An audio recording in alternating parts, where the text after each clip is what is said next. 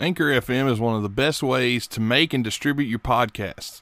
Their online creative tools can allow you to make your podcasts from home and on the go. Anchor will also help you get your podcast sponsored with no minimum listenership and help you make money while doing your podcast. And distribution is the easiest thing ever. I've used many different distribution sites. Anchor so far has been the best. And they can get you on every major distribution site out there. They can take your RSS feed, whether you're creating a new one or if you're just moving a show from another platform. Sign up for Anchor at anchor.fm now. And when you get there, make sure you pay attention to everything they tell you to do, and they'll help make your podcast great and help make you some money. Again, head on over to anchor.fm now. Blog Talk Radio.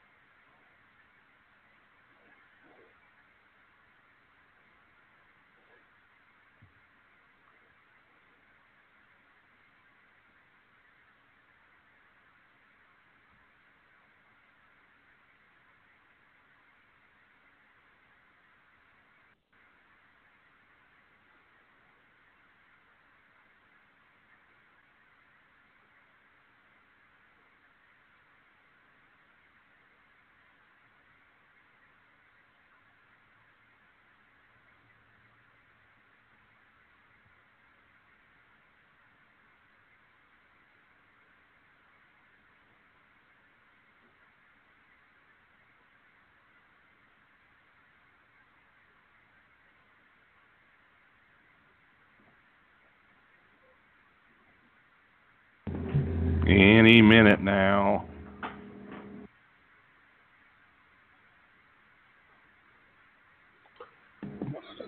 What an amazing start to the show. The intro has decided There we go. to now start.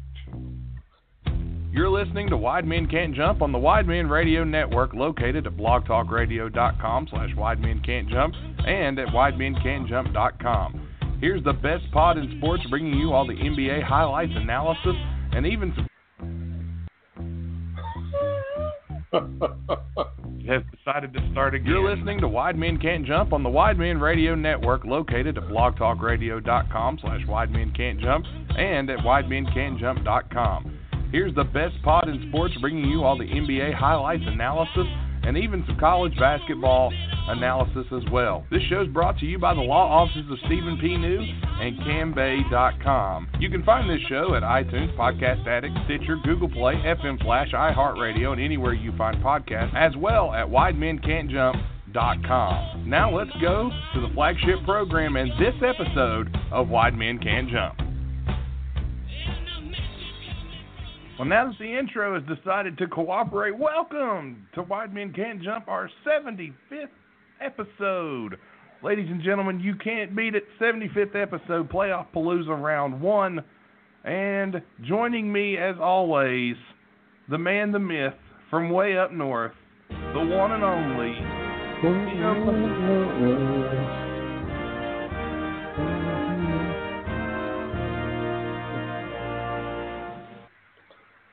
Ladies and gentlemen, this is what happens when you give iPhones to tech-savvy Philadelphia 76ers players, and they're on the bench hacking Wide Men Can't Jump. Well, that sounds about right. They would be doing that during the game. But if they didn't, they'll want to after we're done talking about them today. Yeah, I don't think they're going to be too happy with what we have to say. Probably but they not. did. But they did kind of bounce back in game 2. So, I mean, we they can't did, hold them. But they're, the 76ers are just the gift that keeps on giving. They really are. They are. And we hope, ladies and gentlemen, tonight to hear from our on-the-road correspondent with the 76ers, our man, TR Shock, Tom Robinson. He will hopefully be joining us live via phone as he is covering the 76ers for the Bucks, for the Delco pamphlets there for the Welcome Center in New Jersey. So we hope TR can get us there. With, via satellite like it was back in the 70s. Well, I'm not going to lie to the good people. They know better than that. They know we can't afford satellite. We can only afford certain things here. Speaking of which, what in the hell is a Palooza? That sounds like something out of a Dr. Seuss book. like Lollapalooza, just a palooza. What the hell is a Lollapalooza? It's just a whole bunch of stuff. Lollapalooza is the big music festival, so this is playoff of Palooza. Okay, but that's a pile of useless stuff, the Lollapalooza. Not this necessarily. This is going to be good stuff. This is going to be good stuff. And if you hear any noise in the background, that's my son. He has decided to make himself known today. He's a good Guide Meister. Yes, indeed. He's got the shirt. He's been there. So, what are you going to do, right? He is, exactly. But let's go ahead and dive into the playoffs. And joining us right now, Tim, we're starting off tonight here on Wide Men Can't. Starting off hot? All right. Well, it can't be any worse than that intro.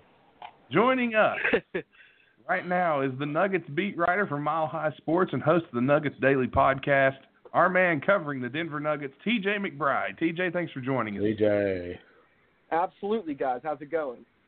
Doing great. Well, sir. You? It's hard to be upset. It's a very fun time of year for me.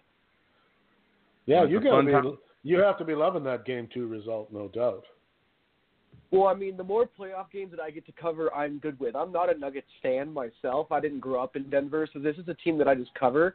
I just happen to really like this Nuggets roster, the way that they have grown around Michael Malone, and the fact that they are kind of ahead of the curve, but they don't care. They're still kind of just pushing. So I've just really enjoyed covering this team a lot. So it's been cool to see them grow, and I'm going to try and get every playoff game that I can get. That's for sure. Well, that's interesting to hear. It's interesting to hear because most people cover their teams and instantly they're their favorite teams, but for you, not so much. That's a neat little factoid that I'd never really thought about. But I think you almost have to look at teams whenever you cover them. You cover them so much and you watch them so much, you almost have to be rooting for them in a way. Maybe not when they play the team you grew up loving, but at least when they're playing a team that, I would say if you're not a Knicks fan, everybody roots against the Knicks. So sorry, Knicks fans, but you gotta be rooting for them when they play those other teams. To a degree, I mean, from what I've gathered, most people, when they start really covering a team in the building, they actually lose that fandom for the most part. It becomes more of like, I enjoy basketball and analyzing the game itself more than I have a faithful rooting interest in a team without a whole lot of evidence as to why I'm doing so. You know what I mean? Like, it is just I just enjoy the league now as a whole more. Cause I grew up a Lakers fan. From California originally, so I grew up we do watching apologize. Kobe and watching Shaq. Oh man, it's okay. Trust me, I'm not a fan anymore. This is what happens. Is that I don't care anymore. I just like the game. Yeah, I totally get that. For you. Even the die-hard Laker fans are struggling this year. But it was a rough year in Lakerville this year, but they'll get better. No worries there. Let's go ahead and look at this series here. Game 1, the Spurs come out because we didn't really cover this series last week. We thought this would be an interesting series if these two teams met because we weren't 100% sure of what would happen. Game 1, Spurs come out, still won in Denver. They win 101-96. Looking at the Nuggets game 1, where did they fail? What happened that caused them not to be able to stick with the Spurs in game 1? Was Greg Popovich just out coaching them, or did something change? Was there maybe you didn't get the production out of the players that you wanted? What happened, TJ? It seems so trivial to simplify a complex game like basketball this much, but the Nuggets just didn't make their open shots. If I remember correctly, they were 5 of 31 on shots that NBA.com deems open or wide open, which is defenders 4 feet or farther away from the shooter when they take the shot. The Nuggets just literally could not hit open shots. They were creating open shots at will. Nikola Jokic was being doubled every time a pass was on its way towards him, and they were even defending very well. But those open shots just wouldn't fall. And then even when you jump to game 2, you start looking at the fact that for the first 3 quarters, shots just didn't fall. The Nuggets have been able to play the Spurs virtually even throughout the first 7 quarters of this series without able to hit their open shots. So now that we saw them finally hit those shots in the fourth quarter, are they going to start getting some rhythm and some momentum behind them? Because if they do, the Spurs are going to be in for a very rude awakening potentially. That's true, and you know, we look at game one. Here, you look at the stat line. DeMar DeRozan had a nice game for the Spurs, 18 points, 12 rebounds, 6 assists. Aldridge had 15 and 8. Forbes, 15 and 5. White, 16 and 3 with 5 assists. So not a bad series. Rudy Gay had 14. So they were kind of balanced, the Spurs were in their attack. But they're down this year compared to years past, where they would be considered, you know, a favorite to maybe make a run to the finals. But you look at this Nuggets team in game one, you talked about the making open shots. Shooting percentages were not terrible, but if you look at it, you know, Will Barton 40%, Millsap 44%, Jokic 44%, Gary Harris 58%. But Jamal Murray had 17 points, but he only made 34% of his shots. He went 8 of 23 from the floor. And then you had Monte Morris, who struggled. He only had 2 points. He went 1 of 6 from the floor. Then you had Mason Plumlee, who also struggled. It just seemed like maybe that second unit for the Nuggets couldn't step up and really hold that lead like they had done for most of the season this year, because the Nuggets are a very deep squad. Yeah, but they're only playing 9 players, 8.5 really, because Torrey Craig isn't really playing a full role in every single game. So it wasn't really just a bench unit. They don't play hockey lines in that way anymore in the playoffs, where they're just going to run out 4 bench guys. They are staggering to some extent, and they're still missing those shots. So while I do agree with you that the bench unit, when most of the starters were not on the floor, they struggled, and a lot of that has to do with because Mason Plumlee, for some reason, this matchup with the Spurs is just awful for him. And every single game that they have played this year, his offensive rating has been under 100, and there just isn't – I haven't found a tangible reason as to why he's not able to produce against this Spurs team, but it was strange to see so many things the Nuggets do so well just not function for them. And that was kind of my takeaway, is that the Spurs are hitting all of these tightly contested, very difficult mid-range shots that are inefficient shots that usually don't drop, while the Nuggets are missing these wide-open, beautiful three-pointers. So what happens when all of these things start to regress back to the mean? And that's what I felt happened in the fourth quarter of Game 2, when finally shots started to fall, and once that happened, the floodgates opened. Yeah, and that's exactly what happened. And Tim, you got anything you want to mention about Game 1 before we jump to Game 2? Let's go to Game 1. I mean, obviously the Nuggets couldn't hit a three-pointer to save their soul for whatever reason. Just no good looks, or good looks, poor shooting, not sure. 6 of 28, not so great. What happened in the third quarter of that game? Was that they got punched and folded a little bit. That's what I saw. It looked like a team that had high hopes coming into the game, was a little bit overly excited, and then when they got punched by that Spurs team, the nerves kind of hit at that point, I thought. That's when, they had a very good defensive third quarter, but they really struggled offensively and, again, just couldn't hit shots. So when they got punched like that, I was surprised to see them fold as quickly as they did, but they did bounce back. They did come back and almost win that game in the fourth quarter, but in that third quarter, they played some very good defense despite the fact that they couldn't hit anything offensively. So then would you be willing to go maybe out on a limb a little bit and say let's take the third quarter of Game 1 is Denver at their worst, and the fourth quarter of Game 2 is Denver at their best? Probably not, just because they were so good defensively in that quarter. Like, that's a very important distinction to make, because when this Nuggets team can add in just some shot making with that kind of defensive performance, they're not just going to win games, they're going to win series. So I do think it's an important distinction, but at the same time, that was easily their worst offensive quarter of basketball. They just couldn't hit anything. They were very much so timid offensively. They weren't aggressive anymore, and they just really kind of fell off the map in that third quarter. But it was good to see them play defense, because that was their biggest issue last year, and really over the past 3-4 years, is the fact that they just didn't have the ability to play lockdown defense when they needed to. Well, in that third quarter, they did, and it kept them in the game and gave them a chance to win it in a one-possession game at the end of the game. Yeah, so go ahead, Dave. I was going to say that TJ's right on that, because they did only lose by 5 in Game 1, and a lot of people were looking at that loss as something big. You got to remember, you're going against, in my opinion, a team that's coached by arguably the best coach of all time in Greg Popovich. He's going to have a game plan, and he's got a Spurs team that maybe is down on what their normal talent is, but this is not a typical 7 seed that you're playing. When you see a 7 seed, most of the time you see kind of a little bit of a breeze past or a team that maybe struggled all year. This is a Spurs team that finished strong in the regular season, played very well together down the stretch, and have a guy who's probably the best coach of all time. So this was not an easy draw for Denver. And to lose only by 5, that's a, you don't want to say for a young team that, they needed a little bit of adversity, I think, to prove themselves. And they've done that, especially once we get to game 2. But go ahead, Tim, what you were saying. No, you pretty much. I just, I kind of, from my point of view, I kind of thought Denver wouldn't really have that much trouble winning this series. And now I'm not on the fence quite yet, but they're going to have some good efforts if they're going to win. Now, giving up home court.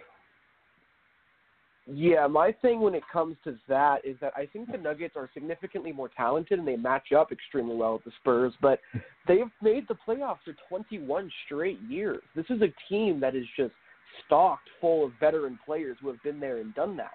And the Nuggets are only playing Paul Millsap in a big-time role that has ever played in the playoffs before. Yes, Mason Plumlee has been there, but he's played anywhere between 10 and 15 minutes a night.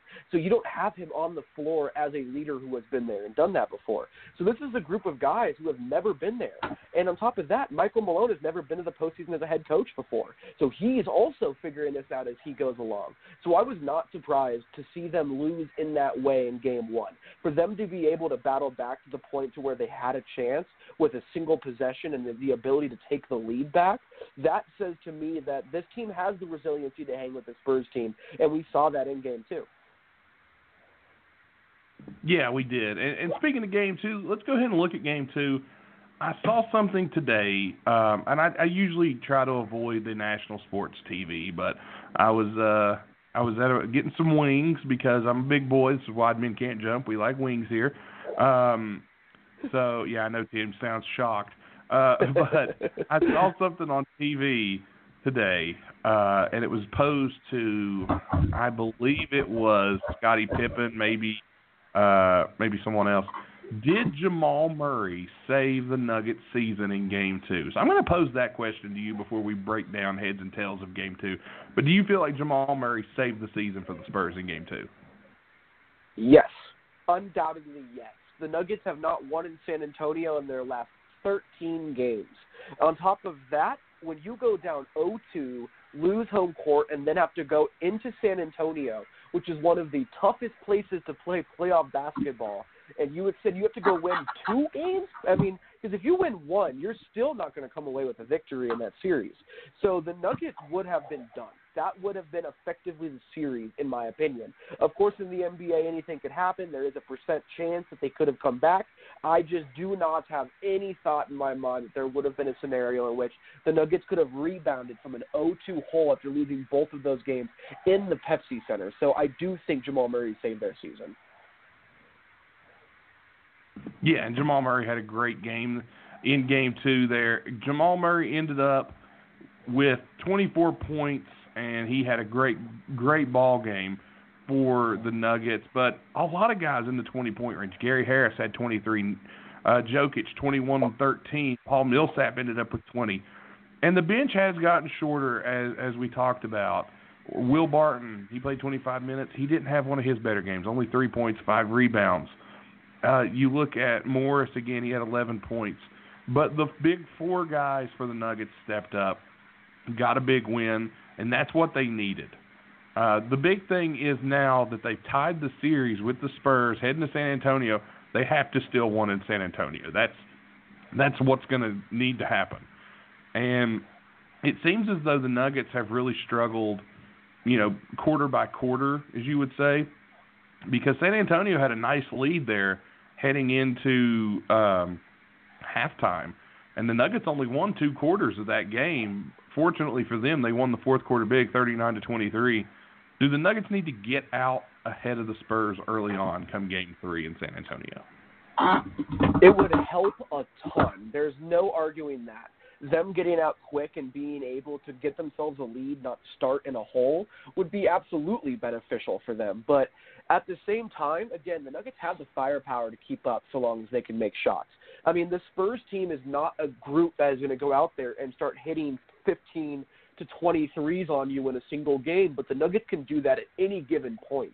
So in terms of just raw firepower, the Nuggets should be able to hang with the Spurs so long as the game is within 12 points, which is really what happened. I mean, when you look at this last game, you talk about the halftime score, when there was 5 minutes and 45 seconds left in the third quarter, the Nuggets trailed by 16 points.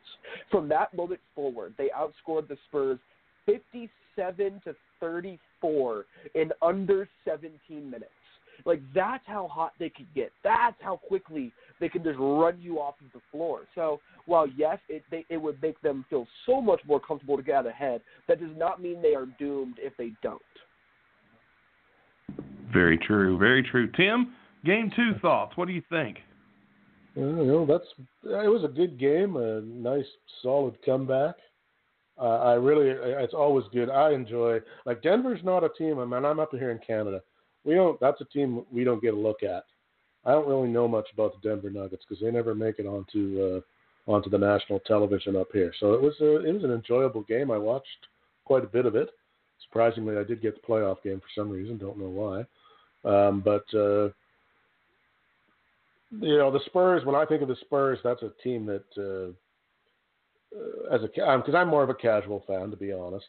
That's a team that strikes fear into me from years gone by. But they look like they're not what they once were. They got a great coach, obviously, but I think they might be right for the picking. So hopefully, the Game 2 set a standard and they follow up. I mean, they only got to get one of the next two, and then they're back to home court advantage again. So that's doable. They should be able to pull that off. I think no that the argument Spurs. For me, that's for sure. Go ahead. I think that the Spurs are down. Go ahead, TJ. I'm sorry. No, it's okay. Go ahead. Get your thought off. I've been talking plenty so far. Basically, all I'm saying is the Spurs, again, they're a little down this season. Remember, they started this season without their starting point guard. So the fact that they're doing what they're doing without their starting point guard has been incredible to me. But the Spurs really aren't as strong as they've been in years past. All their big three are gone. The Nuggets have lived up to the hype I set for them this year. I had the Nuggets as one of my top 4 teams in the West to start the season. Everyone thought I was crazy. Who's laughing now? Bitches. So that's all I'll say there. But anyway, I think the Nuggets have a potential to make a run here. And the best part for the Nuggets, if they get through this first round, they don't have to see both the Rockets and the Warriors, because I think those are two teams that pose problems for Denver with the way they play. If things go the way they're supposed to go in the West and the way I think they'll go, Golden State and Houston will see each other in the second round. So if you're Denver, you've got to be happy about that. So we'll see what they have for them. And do you agree with me that maybe those two teams would be the two biggest matchup issues for the Nuggets? Oh, yeah. There's no arguing that fact if you ask me. But what I think is really interesting is how the Nuggets were able to get them on the other side of the bracket. Did you guys see all that chaos that happened in the last 2 days of the regular season? Oh, yeah, we were covering it. We were here. We were trying to make heads or tails out of it, make a guess. I renewed my math degree trying to figure out who would end up where based on who beat whom, and it was crazy there for the last 2 or 3 days. It was wild, but it was fun. Oh, so fun. And to see Portland win with 6 guys after being down 28 points and all of that chaos to put Denver here, if they can find a way to be able to get past the San Antonio Spurs, it's going to be absolutely hysterical that the team that allowed the Nuggets to get Utah, Golden State, and Houston on the other side of the bracket is the team that the Nuggets are going to face in the second round in Portland. And on top of that, Portland without Jusuf Nurkic is extremely vulnerable to what the Nuggets do offensively. They do not have a soul on that team who can stop Nikola Jokic. He may average 35 points a game against Enes Kanter. There is nothing he can do against Nikola. So if Denver can get by this very savvy and veteran Spurs team, they have as good of a chance as anybody to get to the Western Conference Finals. I'm still going to be that guy. I still think the Oklahoma City Thunder have something to say in that series right now. I know they're down 2-0. Oh, I man. But I'm drinking the Kool-Aid. If they go down 3-0, I'm sorry, it's over. cutting it out there. No, you're fine. Dummy. If they go down 3-0, it's over.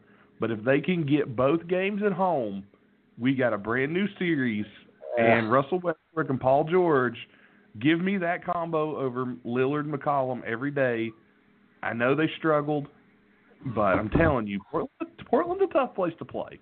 If they can win both games in Oklahoma City, and that atmosphere is going to be rocking, I guarantee you, Portland is not going to get Game 3. If they win both games in Oklahoma City and they can still win in Portland, whether it be Game 5, probably Game 5 would be the one they need, they can win this series. I'm not counting them out yet. So while I would agree with you if it was 2 weeks ago and Paul George still had a functioning right shoulder, I would be 100% with you. But now that right shoulder has become, whether it's he can't lift his arm, it's so painful, or pain-free, as he has said both in the past 48 hours, we literally just don't know. So my thing with that is, without Paul George being on pace to hit 300 threes like he was earlier in the year, Russell Westbrook then becomes extremely vulnerable to how defenses can defend him, because he has been so historically bad as a three-point shooter this year. So while, yes, they do have the star power, if Paul George isn't healthy, I don't think it matters. Well, I will agree with you there. He's definitely going to have to step up, and he's going to have a health. Paul George has the dreaded Philadelphia 76ers disease. Well, yeah, really. The Markel Fultz shoulder. Yeah, he can't lift his arms over his head. Yeah. But Game 3 in that series is going to be interesting, just like Game 3 in the Nuggets-Spurs series is going to be a fun one to watch, and I'm looking forward to that. Hopefully get to sit around and watch a little playoff basketball. Man, this is my favorite. I think the winner of Game 3 wins the series. You could be right there, Tim. Honestly, you could be right. Game 3 is on Thursday night, April 18th. If you're listening to this, at 9 p.m. Eastern time from San Antonio, the Nuggets and the Spurs. And TJ, I assume you'll be there. I will be there, yes, sir. Awesome. Unfortunately, this game's on NBA TV, which I think is bullcrap. How did a guy from LA end up in Denver? It's not LA. That's usually what happens to people who are from out there. This is what it is. Yeah, fair enough. So there's a story there, but we're not going to hear it. A story that very few people need to hear. That is for sure. Okay, all right, there. That's enough then. Okay, there you go. Now. Good enough. Oh, don't stress at all. Don't stress at all. Oh, it's all right. TJ, thank you so much for giving us so much of your time and jumping on here and talking Nuggets with us. And if they're able to pull out the series over the Spurs, maybe in a couple weeks, we'll have you back on, man, because we want to talk more playoffs. We want to talk about more developments and talk about a Nuggets run as they march on in the playoffs. So let our listeners know where they can find you, and we hope to have you back. Yeah, you can find me at TJ McBride NBA on Twitter. I post way too much stuff on there. You can find all my work at milehighsports.com and subscribe to the Denver Nuggets Daily Podcast on iTunes and all of your podcast platforms. Subscribe to this man's podcast after you subscribe to White Men Can't Jump. So make sure you even before, as long as you get ours next, then it's okay. As long as we both get a subscription. So TJ, thank you, and we hope to have you back real soon, man. Thanks a lot. Yeah, anytime, guys. Have a good one. Have a good night, sir. And that was TJ McBride, our man covering the Denver Nuggets. And man, TJ's so great. He knows his stuff, and he's been one guy that I can always turn to anytime I need Denver Nuggets news. He's given me he's one of the guys ESPN goes to. ESPN goes to him, and they'll retweet his reports. A good guy, and I love that name because it reminds me, because I'm so old, it reminds me of like an 80s, like the top sitcom kind of show. TJ McBride. He was a young man from Los Angeles who ended up in the wilds of Denver, Colorado. TJ McBride, that could be a lawyer name, don't you think? Well, there was, I guess, T.J. Hooker was a real TV show. Yeah. T.J. McBride, attorney at law. T.J. McBride. I love it. We're going to run that by him next time. But speaking of attorneys at law, let's go ahead and introduce. Do you like that? Do you like that? You know that was a segue into our commercial here. Let's hear from the law offices of Stephen P. New. Personal injury, product liability, workplace accident, mesothelioma law, Social Security disability, unfair insurance practices, family law, employment discrimination, and more. All this can be handled at New Law Office with Stephen P. New. That's New Law Office with Stephen P. New. You can get your free consultation today by calling 1-800-208-9169 or 304-362-7345 for your free consultation. A new level of personal service. Whether you've been injured or facing divorce or experiencing workplace discrimination, you can rely on compassionate, thorough representation from New Law Office. Be sure to contact Stephen P. New Law Office at newlawoffice.com or again get your free consultation at 1-800-203-9169. Stephen P. New, answers to your legal questions. Be sure to check out Stephen P. New, attorney at law, the New Law Office at newlawoffice.com. Well, Tim, the NBA playoffs. Give me a second.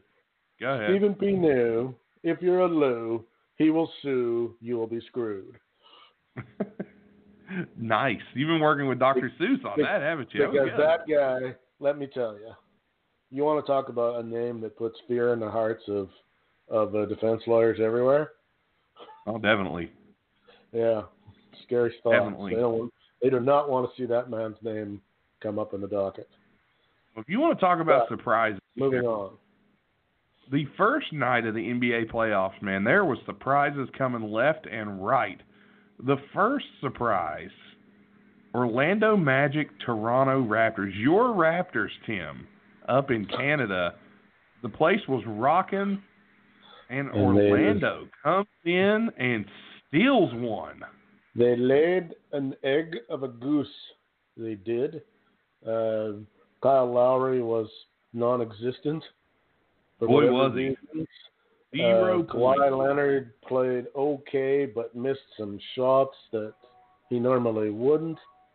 They honestly, I didn't watch the whole game. I watched part of it because I'm a channel surfer. But I have to admit, they looked a little bit disinterested, almost like, we got this, no problem. Yeah, and kind of like they woke up on the and they woke up on the short end, and because that's what happens. Well, they did kind of overlook. By the way, folks, we want to bring up this. If you hear any noise in the background, or if you hear Tim maybe drift a little bit, Tim's a hockey guy. He's watching the Maple Leafs tonight. His Maple Leafs are playing the NHL hockey playoffs, so I've already turned it off. No, I don't turn it off. Leave it on. Leave it on. I've turned it off. I've cursed them. Usually, if I don't watch, they'll do better because they're getting hammered right now. So that bad, huh? Turn it off. I love basketball, Nate. Well, I don't know what the Leafs are doing tonight, folks, but it can't be good, whatever it is. It wasn't, it isn't, and moving on. Toronto, love me them Raptors. Love me some Raptor wins. Yeah, just saw the score. Ooh, the Leafs. Ooh.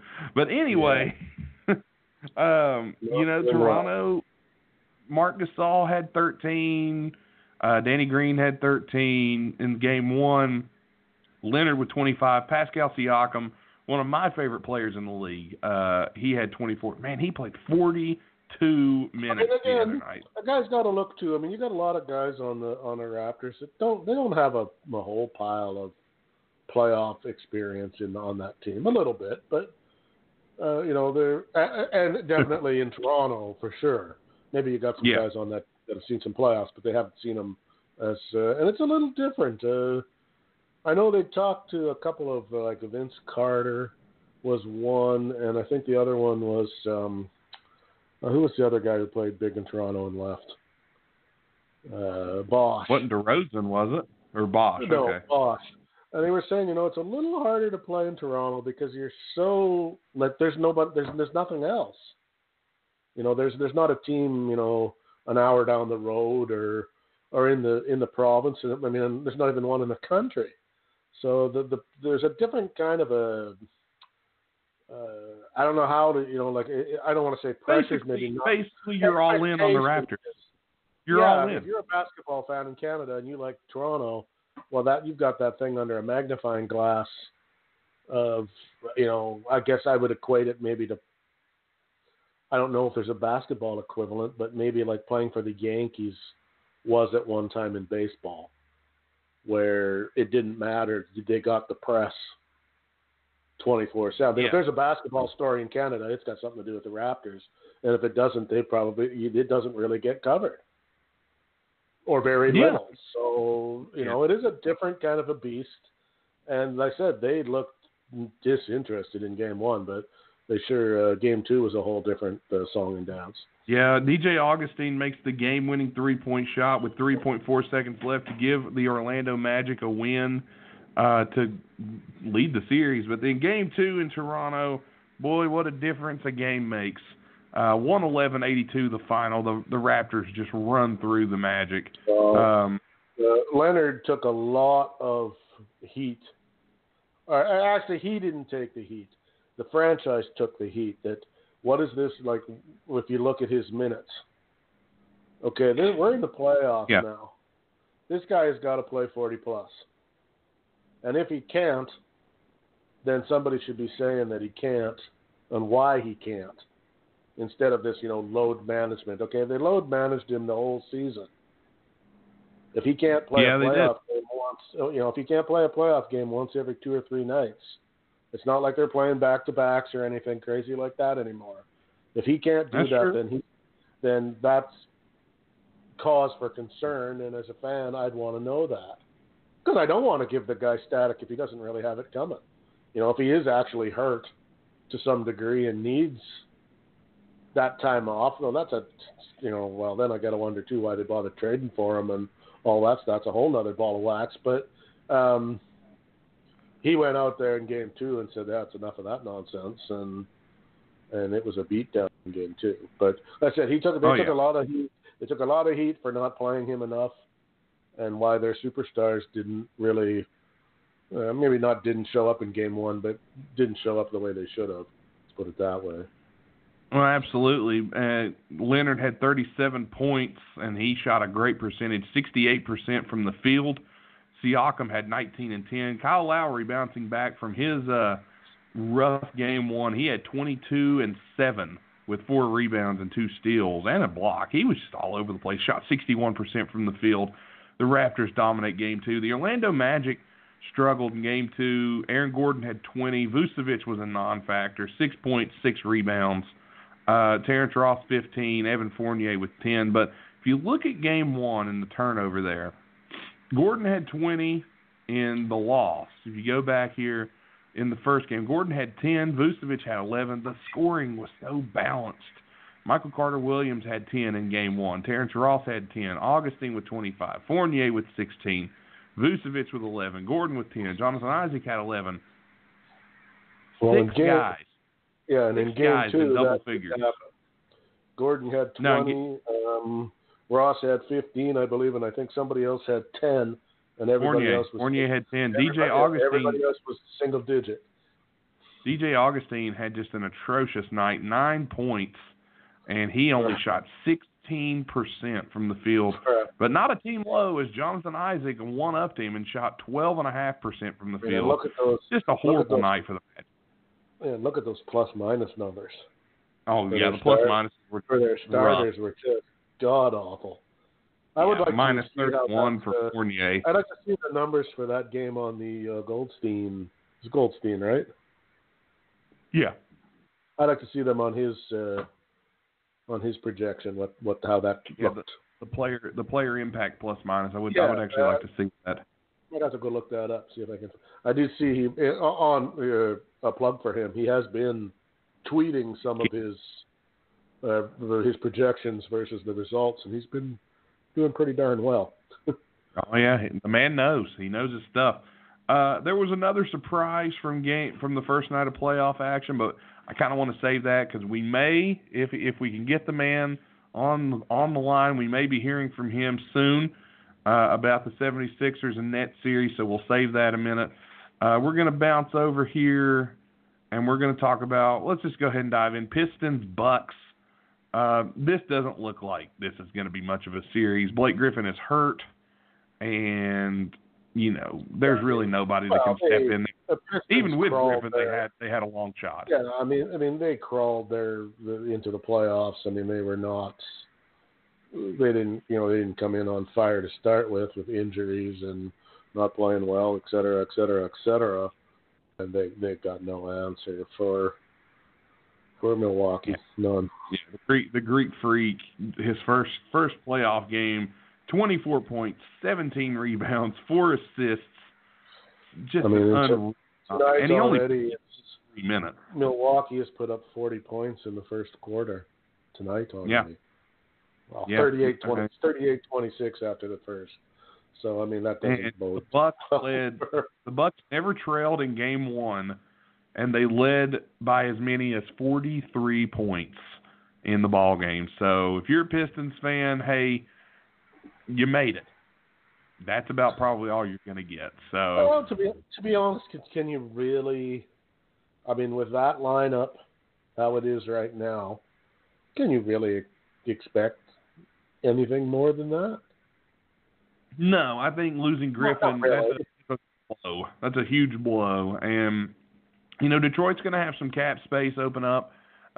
Maybe they'll turn in and pull somebody in.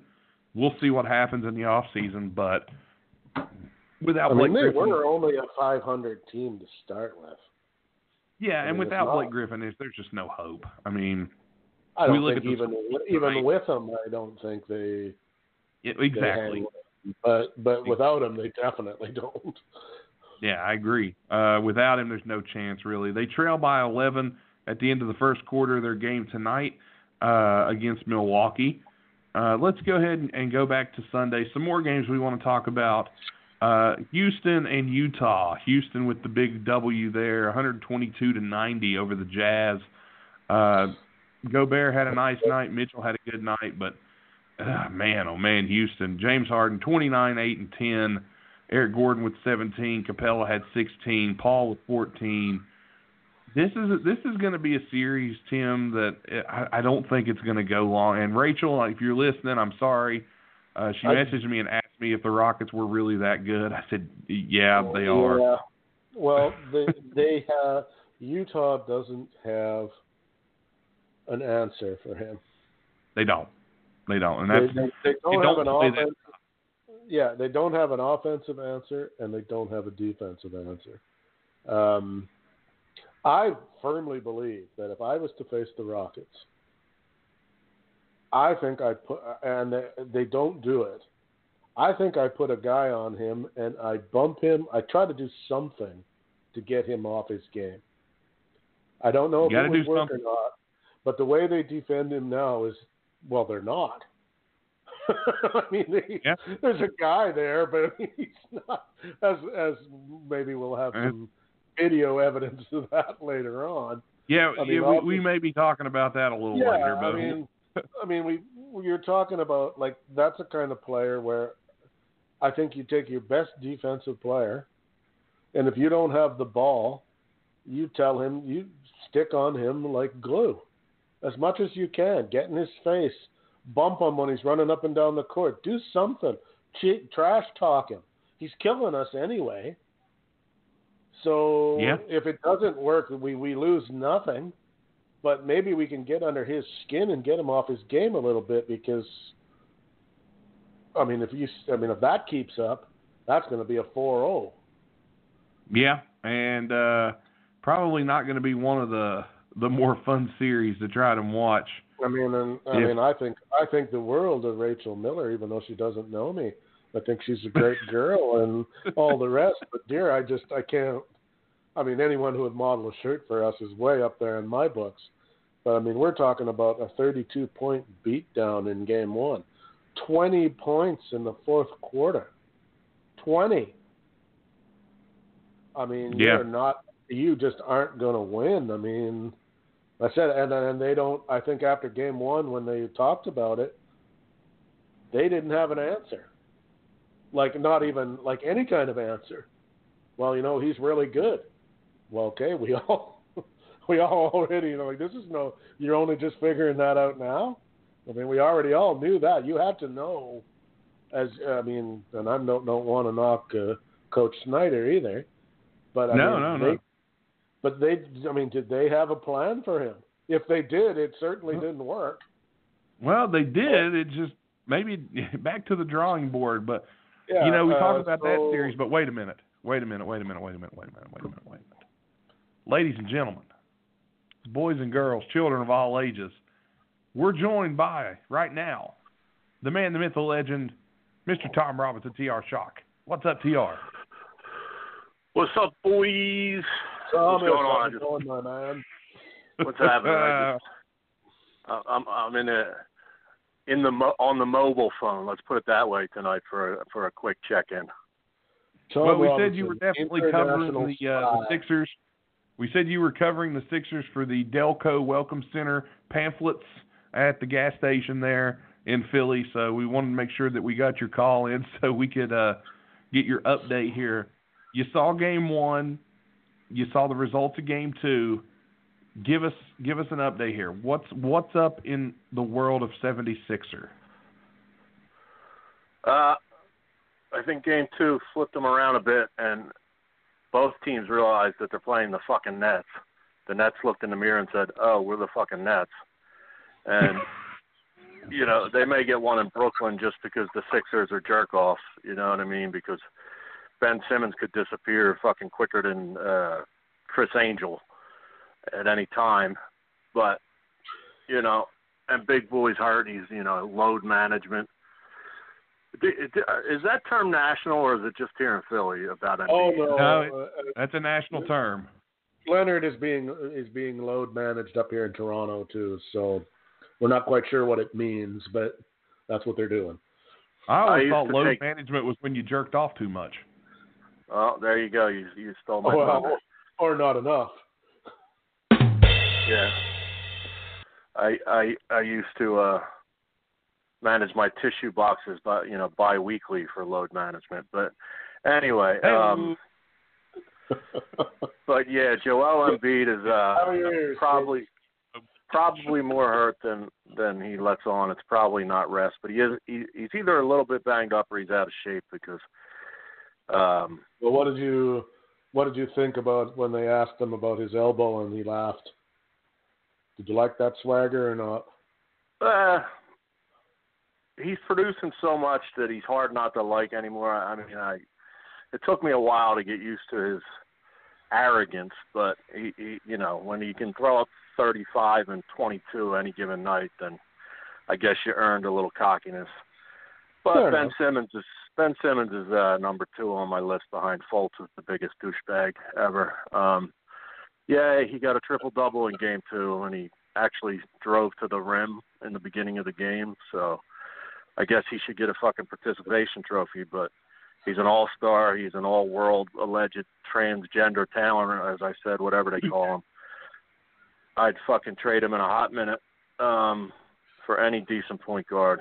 We wouldn't be in this position. And as I always said from the beginning of the year, J.J. Redick had a little comeback in game 2, but first game his legs looked tired as shit. The man's like 52 years old. Put him away. Take him out back and shoot him in the head. Jeez. Well, that is the Philadelphia style of management. Just shoot him in the head. Well, have you heard, I believe you mentioned Jared Dudley's comments, did you not? Have you mentioned that? No, I didn't hear him. Oh, you didn't hear what Jared Dudley had to say. Okay, this has been an ongoing hot-button issue now, especially the past day and a half, 2 days or so. I've been up on this, so I believe I tagged you in this, TR, if I'm not mistaken, on Twitter. Let me find it real quick. But Jared Dudley had some comments, and he made them about Ben Simmons. Jared Dudley said, if I can find it here, I believe he said, if you look at Ben Simmons, He's a great transitional player, but one-on-one, he's just average. And that was, I believe, I'm trying to find the exact quote here. I don't remember where I saw it, but this has been all over the place on social media, and apparently there was an interview done and things like that here. But yeah, apparently that's been a hot button issue so far this season with those comments. If I can find them here, I'm sorry. Oh yeah, here we go. Ben Simmons is a great player in transition, but once you get him into the half court, he's average. That's Jared Dudley's quote. That's the quote. I can't argue with Dudley. I mean, it's not like he's proved Dudley wrong in any particular game ever. From 10 feet, he looks to give it to other people. Yeah. If they win, and get past the second round, which is really a big hurdle, but it will be in spite of Ben Simmons unless he has a complete turnaround and starts playing a different way. Excuse the noise there. That was my wonderful fiance knocked over the trash can. You mentioned Ben Simmons, so the trash can fell over. So, maybe an omen there. Anyway. It's okay, honey. Don't worry about it. Ben Simmons and J.J. Redick both finished minus 21 in that freaking game 1. Game 2, Joel Embiid minus 17. And the Nets win. You had a big game out of D'Angelo Russell, 26 points. Karis LeVert, 23 points. And here's a blast from the past. Ed Davis, 12 points and 16 rebounds. What a game from Ed Davis, man. Plus 28, leading the game in the plus-minus at plus 28. Ed Davis. That's a name you don't hear often. No, but that's just another... Go ahead. Then game 2 rolls around. You fixing the trash can, honey. Game 2 rolls around. And you were right. Kayfabe, yes. Game 2 rolls around, and Dinwiddie has 19. Russell has 16. Hollis Jefferson, 15. LeVert, 13. Shabazz Napier, 13. But nobody else really makes a big difference. But you look all over here, TR, you mentioned it. Simmons with the triple-double, 18, 10, and 12. Tobias Harris has 19. Jimmy Butler did not play very well. 7 points, 7 assists, 4 rebounds. But the Sixers run away with the win and tied the series up 145-123.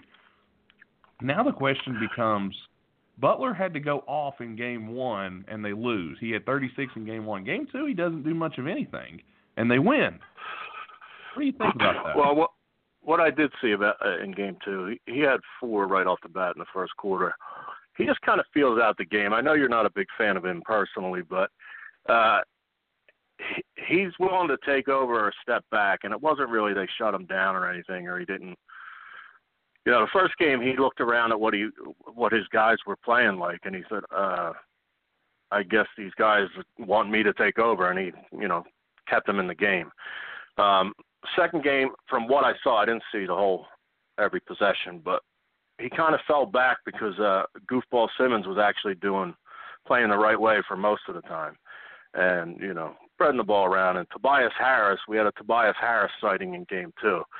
He disappeared for the last 3 weeks of the season, and he came in. I think I said it last week. He came in like a house of fire. Looked like the trade was a steal, and he just maybe he has some issues, mentally fitting in as a third, fourth option when he thinks he's a 1 or should be a 1 or whatever. But it was good to see him score. Everybody back in the, positive. I think they'll drop 1 in Brooklyn just because that's what the Sixers do. But other than that, Sixers in 6, it's just a matter of who they play next. Well, they have Game 3 tomorrow night in Brooklyn. That's going to be a really big game there. Then I believe Game 4 is Saturday at 3 o'clock Eastern. So we'll have at least, we should know the winner of this series by next week, because if the games somehow, if it goes to Game 6, Game 6 is next Thursday if we go that far. Game 5 will be on Tuesday next week. So we definitely are getting that game next week, at least Tuesday night. So we'll see what that brings. But I think we're going to see at least 6 games in that series. Tim, I'll tell you, I should mention before you jump to Tim, I should mention high five to Boban. Fucking dude comes in, and the dopes in this city complain that he shouldn't be getting minutes when Embiid's out. And he does nothing wrong. I mean, he's a big presence, and the fucking guy doesn't miss. I mean, say what you want about his appearance and whatnot, and, he may not be a starting NBA center, but the dude's effective. So this city's just full of idiots. That's all. Tim, what's your thoughts? On to Mr. Dumbrova, yeah. You had a lot to say about the Sixers. But, I've been mulling it over. And at the beginning of the year, when they would pull their shenanigans and all that crap was going on in Philadelphia, and all it's the gift that keeps giving. There's always somebody doing something stupid there. I'm starting to wonder, though, if the switch has not been flipped from, a little bit anyway, from childish arrogance to professional. We're just that good and we'll act this way because we want to, if that makes sense. With the phone on the bench and the laughing about elbowing the guy in the head and all that stuff. Last year we would have crucified them for that. And now I'm starting to think, I don't agree with any of it. Has there been a little bit of a culture shift there that we do these things not just because we're immature, but because we're good and we'll do what we want? Well, they had the phone out on the sidelines in the middle of a home playoff game in which they were losing. So I think that's a little ridiculous. And if I'm the coach or the GM, I would be irate. It kind of was blown over with that's just the 76ers. It's what they do, and then they went out and cleaned house the next night. So, does anybody really care? I suppose, if the results are there, does it really matter? Yeah, and all due respect, I really dislike people who use their cell phones on work time. Anyway. Okay, but that is mere mortals like professional sports guys. Well, that is not. Now, if they get on their phone at practice or during a team meeting, that's one thing. But this is during the game. To me, this is like getting your phone out at a major meeting in front of in front of major clients and bosses. You don't do that when there's national television looking right at you. And if you're winning by 30, okay. But you're down, and you're on your phone on the sideline. Come on. It should never be out there in the first place. Yeah, why is your phone even out there? Who cares? Deal with it later. There should be nothing going on that can't wait till the half or whatever. But I just think, though, that some of their what I used to call immaturity has maybe become swagger.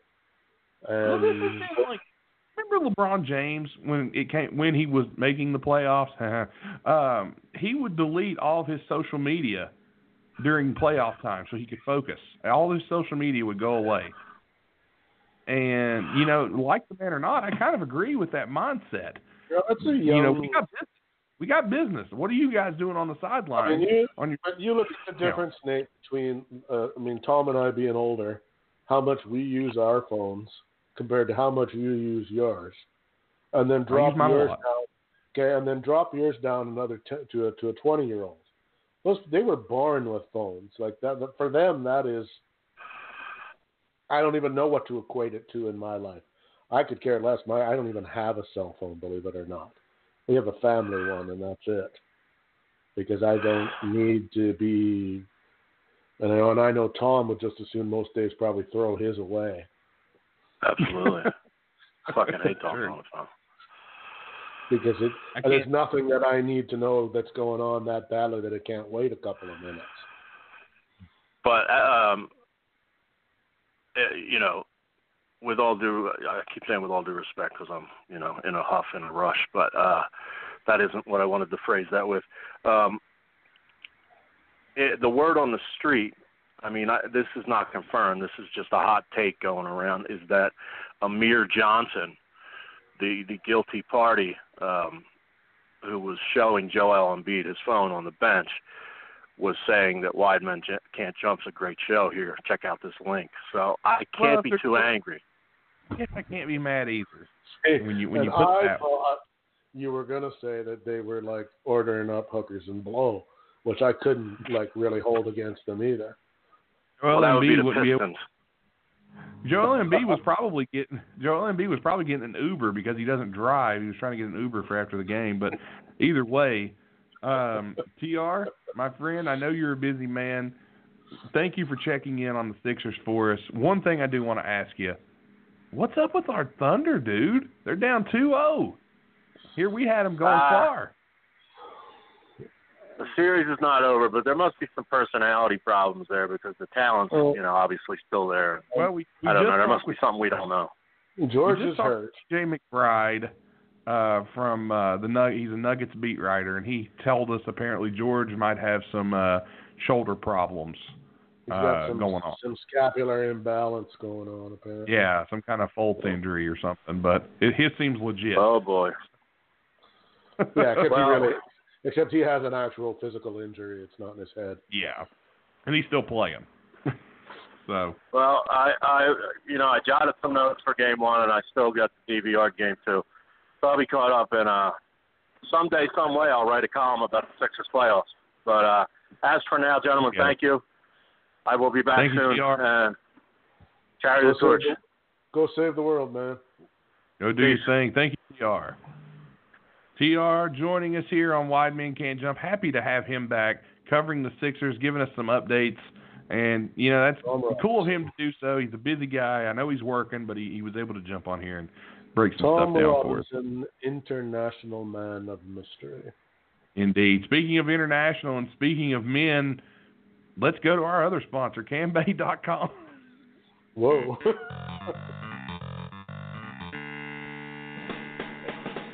Are you sick of the boring same old campsites with the same old girls and the same boring content?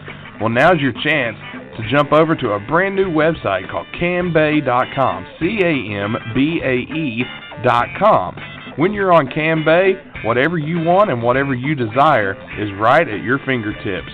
Be sure to join right now and use promo code WIDEMEN to get 20 free credits on CamBay.com. Use those credits to go towards whatever your fantasy is, and make sure that you know CamBay.com wants to make you as happy as you can be. Be sure to join right now. Again, it's CamBay.com, CamBae.com, and unlike college, it's not going to take you guys 20 free credits to finish. So join CamBay.com right now, use promo code WIDEMEN, and get your free credits. And again, thanks to our great sponsors, CamBay.com. I assumed you had something there, but you had nothing. So here we are. Oh, well, I was leaning towards something along the website you can use with one hand, but I didn't get it out quick enough. Well, we're not going to dive into that. But anyway, checking in, Tim, I know nothing's changed in your hockey game. Number 1 by left-handed people. Yes, indeed. Quick update here, Tim. We were talking all that smack about Detroit. They're only down 5 in the second half. They forgot. But the real story here is right now, if you're watching, the Boston Celtics and Indiana Pacers are having a hell of a game, and Boston just took a 2-point lead with 5 minutes to go. The Pacers were winning that one. That third quarter was 29-16 Pacers. So, so they were up, but Boston has come back. Celtics on a 16-3 run in the fourth. So yeah. Well, speaking of the Celtics, Tim, let's just go ahead and get to it. I talked with John Corellis. So while the Celtics and Pacers finish up, let's dive in and hear my talk with him as we talk about the Celtics. John Corellis, a great coverage man for MassLive.com. Nick Hoff turned me on to him, so thank you, Nick, out there. And every time John comes on, I try to give Nick a shout-out. So John Corellis hosts Red's Army and Locked on Celtics. And Nick may actually be joining us here soon in another venture that we'll talk about later. But let's go ahead right now and go to my conversation with John Corellis, and we'll be back on the other side to talk some more NBA playoffs. Roll the tape, Nate.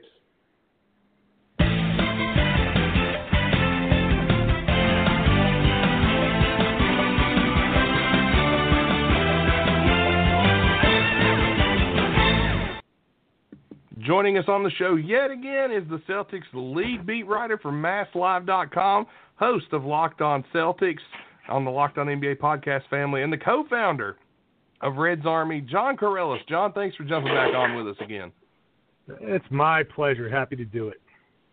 Well, we're going to talk Boston Celtics basketball here, as if there was any surprise there. The Celtics No. I know. Here you thought we were talking Boston Bruins. No, I'm kidding. Yeah, right? Jeez. Go Blue Jackets. But anyway, we're going to talk a little Celtics basketball here. The Boston Celtics win Game 1 against the Indiana Pacers at home when this interview airs, Game 2 will be going on. So we're going to go ahead and just talk about Game 1. The Celtics outscore the Pacers 26-8 in the third quarter. But, John, they only win by 10, and it was a very low-scoring affair. That third quarter, what clicked that helped the Celtics really put the pedal down on the Pacers? A couple of things. For the Celtics, Kyrie Irving and Al Horford started playing well, which was not happening in the first half. They really didn't do much in the first half. Al Horford was uncharacteristically bad. And not, like, I shouldn't say bad. He just wasn't good in the first half. And a lot of the passes he was making were getting tipped. Shots weren't falling. It was weird. It was a weird Al Horford half. But he established himself on the post and got a couple of baskets and one. And Kyrie started making shots. I think it was like 3 of 10 or something in the first half. That combination is just not going to help the Celtics do much of anything. So those guys started making shots. Indy started missing shots. And watching the first 5 minutes or so of that game, that third quarter, Indy had opportunities to hit a couple of baskets. They missed a couple. Then they started to kind of fall into some of the traps that the Celtics were kind of setting for them and settling for certain shots and pressing a little bit, going for shots that they probably shouldn't have taken. They could have worked for better shots. And the combination of everything just led to a disaster of a third quarter. So the Celtics ramped up their defense. They got very physical. They took advantage of, the playoff officiating where they let a lot more go. And that's right in the Celtics' wheelhouse. And one thing that we don't really talk about this year, we haven't talked about this year, is among all of the things that have bothered the Celtics, those freedom of movement rules at the beginning, I think, had a big impact. And the Celtics defense that had struggled, I think it struggled partly because they were kind of struggling to figure out how to play defense without being able to grab and hold and all of that stuff. Now the defense is getting a little bit better because the playoff officiating is a little bit more allowing of more physical play. You can kind of get away with bodying up a guy and using your hands a little bit more. So there's an element of that's, I think, frustrating for the Pacers, and it allows the Celtics to be a little bit better defensively.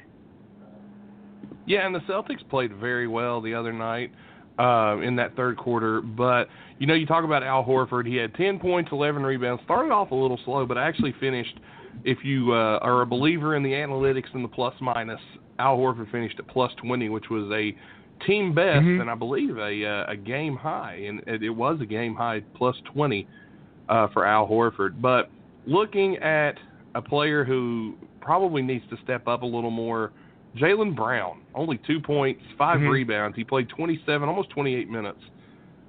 He's really struggled, not just here in Game 1, but he's really been down this season compared to what he was last year. Not saying he's not a good ball player, because he is, but it seems like he still hasn't defined his role in this Celtics offense. What's Jaylen Brown got to do to improve here as the Celtics look to go deeper into the playoffs?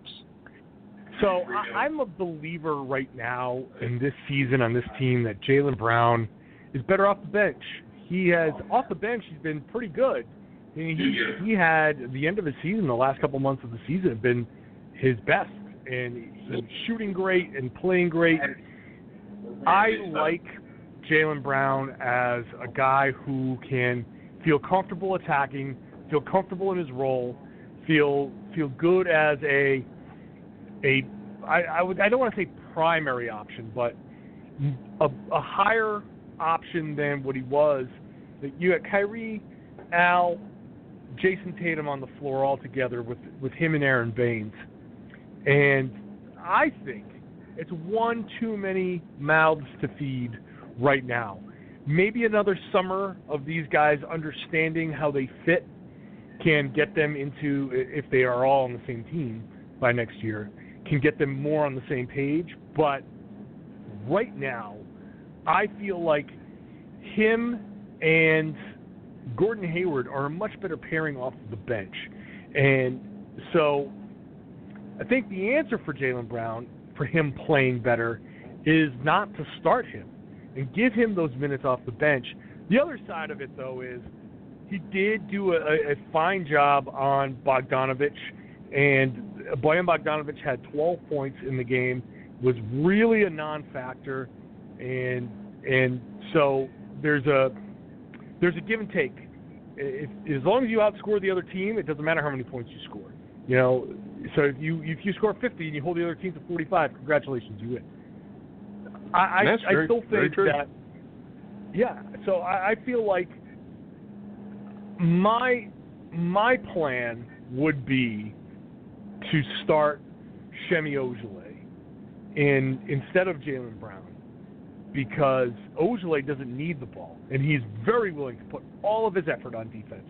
And you can still play Brown the exact same amount of minutes, just redistribute them at a different time of the game, and have him as a closer, but still have him coming off the bench where he can feel more comfortable, and he's attacking bench players as opposed to the 5 guys who are most effective on the Pacers, and they're not very deep on their bench. So I would say my move to improve the Celtics' offense without taking a big dip on defense is to start Ojeleye in Game 2. I wanted him to start in Game 1. And let Brown kind of go back to his role that he's been comfortable with and he's been good with this season. Yeah, you've got an article up right now. There's a link to it on your Twitter page. If anybody's wanting to check that out about Ojeleye. I hope I got that right. I know you just pronounced it, but yeah, it's a tough one for us. Ojeleye, okay. Tough for us West Virginia guys sometimes. But if you look at the scoring, again, it doesn't really matter because the Celtics did win this game. They won by 10. The scoring breakdown during this ball game, the Celtics were outscored 2 out of the 4 quarters. 1 quarter, they tied. Is that a little worrisome moving forward? I know they had the big quarter where they outscored. They outscored by 18 the Pacers, and that makes the difference in the ball game. But if you look at it, at halftime, the Celtics trail at home. They have the big third, but then the Celtics outscored them second and fourth quarter. Granted, by 1 in the fourth, and it was kind of garbage time. But Celtics did give up a 22-point lead, and Indiana did only lose by 10 even after that horrible quarter. Is that a cause for concern? No. Well, no. I think you got to look at when that lead kind of evaporated. That the Celtics really, really relaxed over the last few minutes. It was 80-62. I'm sorry. It was 84-62. So it was a 22-point lead with 3:34 to go. And then Wanamaker came in for Kyrie Irving, and then Robert Williams came in for Aaron Baines, and it was garbage time.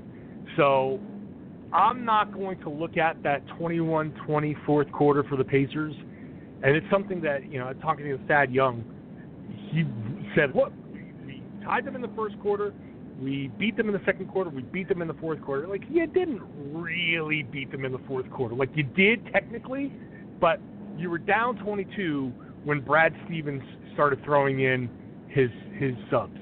And that's more indicative. Like, that last 3 minutes of the game, when it was clearly over and there was no real threat of the Pacers scoring 20 points in 3 minutes, that the final margin didn't matter. So to me, I look at this as more of a 20-point win than a 10-point win, because what made it close was complete garbage and not really any significance. They got lazy. Scrubs were in. That's it. So my concern is more of the first quarter, where the Celtics came out sloppy, looking a little bit lazy, where they came out and made a lot of the same mistakes that they had been making when we were thinking, hey, look, these are the playoff Celtics now. We've been promised something different, and they came out kind of, I don't know, flat maybe. Indiana certainly played well. The Celtics kind of cooperated in the first quarter. They made a run, thankfully, that Marcus Morris got hot, and they were able to tie it. But I'm looking at that first half, the second quarter, tough shooting, a couple of adjustments, a little bit more effort, a little bit less Terry Rozier. I'm still out on Terry Rozier this season. So I think if Brad Stevens, now I'm going back to the Ojale thing, because it allows the rest of the rotations to play in concert with one another, and you can reduce the roles of other guys like Terry Rozier. You don't have to have them in there, and you can run second units that have, quote-unquote second units, that have starters in them. And so I think there are some adjustments the Celtics can make. They held the Pacers to 74 points. It's okay if you give a couple more and you'll hold them to 84 points. I think the Celtics can go out there and put up 110, 115 with relative ease. The Pacers are physical. They're a tough defensive team, but I think the Celtics have a formula that will allow them to continue to rain points down, because I just don't trust the Pacers bench to be able to stop the Celtics. Just a couple of tweaks with the lineups, and we can see in Game 2, if the Celtics are willing to put forth the effort, a more comfortable game. Yeah, I'll agree with you. I picked the Celtics to win this series. I think they're just going to be too much for the Pacers, who are kind of injury-ridden here a little bit in the playoffs. No Oladipo hurts. I actually took Boston in 5 over Indiana, and I think that will still be the case. You know, maybe Indiana can steal one at home, but I don't see them beating the Celtics 4 times. But is 84 points enough? That's the real question. Granted, it was enough to beat Indiana, but is it enough in playoff time when teams are really out there stepping it up? No. They need to find a better balance here, that they can score. They can score. And this is, again, why I don't want Jaylen Brown in the first unit, because I like him as a scorer in the second unit. They can score. Space out that scoring so you have guys that are willing to attack and able to attack freely without worrying about other guys on the team getting their own shots or spreading things too thin. I think they can get back to Jaylen Brown on the bench, Hayward off the bench, even if it means starting Marcus Morris. I don't know, somebody else than Jaylen Brown. I would rather see that. If they can just spread that out, they can do enough defensively that slows the Pacers down, and it just, the key to the Celtics scoring 115 is when Kyrie and Horford go to the bench, you've got 2 dynamic scorers still on the floor that you can run with Aaron Baines and have it still be just more points on points on points, like no drop off. One problem the Celtics had in this game is when Kyrie and Al Horford left the floor together. Oh man, the offense went off a cliff. And maybe the answer is you don't take both of them off the floor together, that you find a way to keep one of those guys on the floor at the same time. But there needs to be some sort of offensive option if Brad Stevens does that, and I would rather see that pairing of Hayward and Brown together, and I think they can be potent. Who do you think the Celtics are going to look to in game, or excuse me, let me rephrase that. Who do you think the Pacers are going to look to in Game 2 to step up on offense? Because nobody really is a bright spot on this squad in Game 1. Bogdanovich and Corey Joseph are the only players to finish in double figures. Poor shooting percentages all around here. I'm looking at Tyreek Evans is 27%. I'm looking at just some really, really rough shooting nights for a lot of people. So the defense was definitely there for Boston in Game 1. But who they're going to have to key on, who's going to be the guy that you think the Pacers are going to lean on? Is it a Miles Turner? Is it a Wes Matthews? Is it Darren Collison? Is it Bogdanovich, Sabonis? Who's going to be the guy the Celtics need to key on in the next game? Well, look, without Oladipo, they lean on Bogdanovich. And if Bogdanovich isn't scoring, then the Pacers are not scoring. And even if another guy kind of gets hot, there's nobody on that team that should be so hot, so sustainably hot that they will beat you. And if that happens in a game, even if they are, I'm fine. Those guys, Darren Collison is not going to carry the Pacers to a win, a series win. So I would think just go with the quote-unquote head of the snake, and that's Bogdanovich. Keeping him uncomfortable, keep him off balance, make it so he's really, really searching for his offense, and just let him try to take over. The strength of the Pacers is in their numbers, and they kind of need not only Bogdanovich to score, but they need a democratic type of offense where everybody's kind of passing and ball movement, everybody's got a chance to score. I think if you are able to limit the other guys and you focus on Bogdanovich and you just make him work really, really hard to try to search for his own offense. So you take away the passing lanes, you just let him try to work really hard, and if he scores 20, okay, but make it like 20 points on 8 of 20 shooting.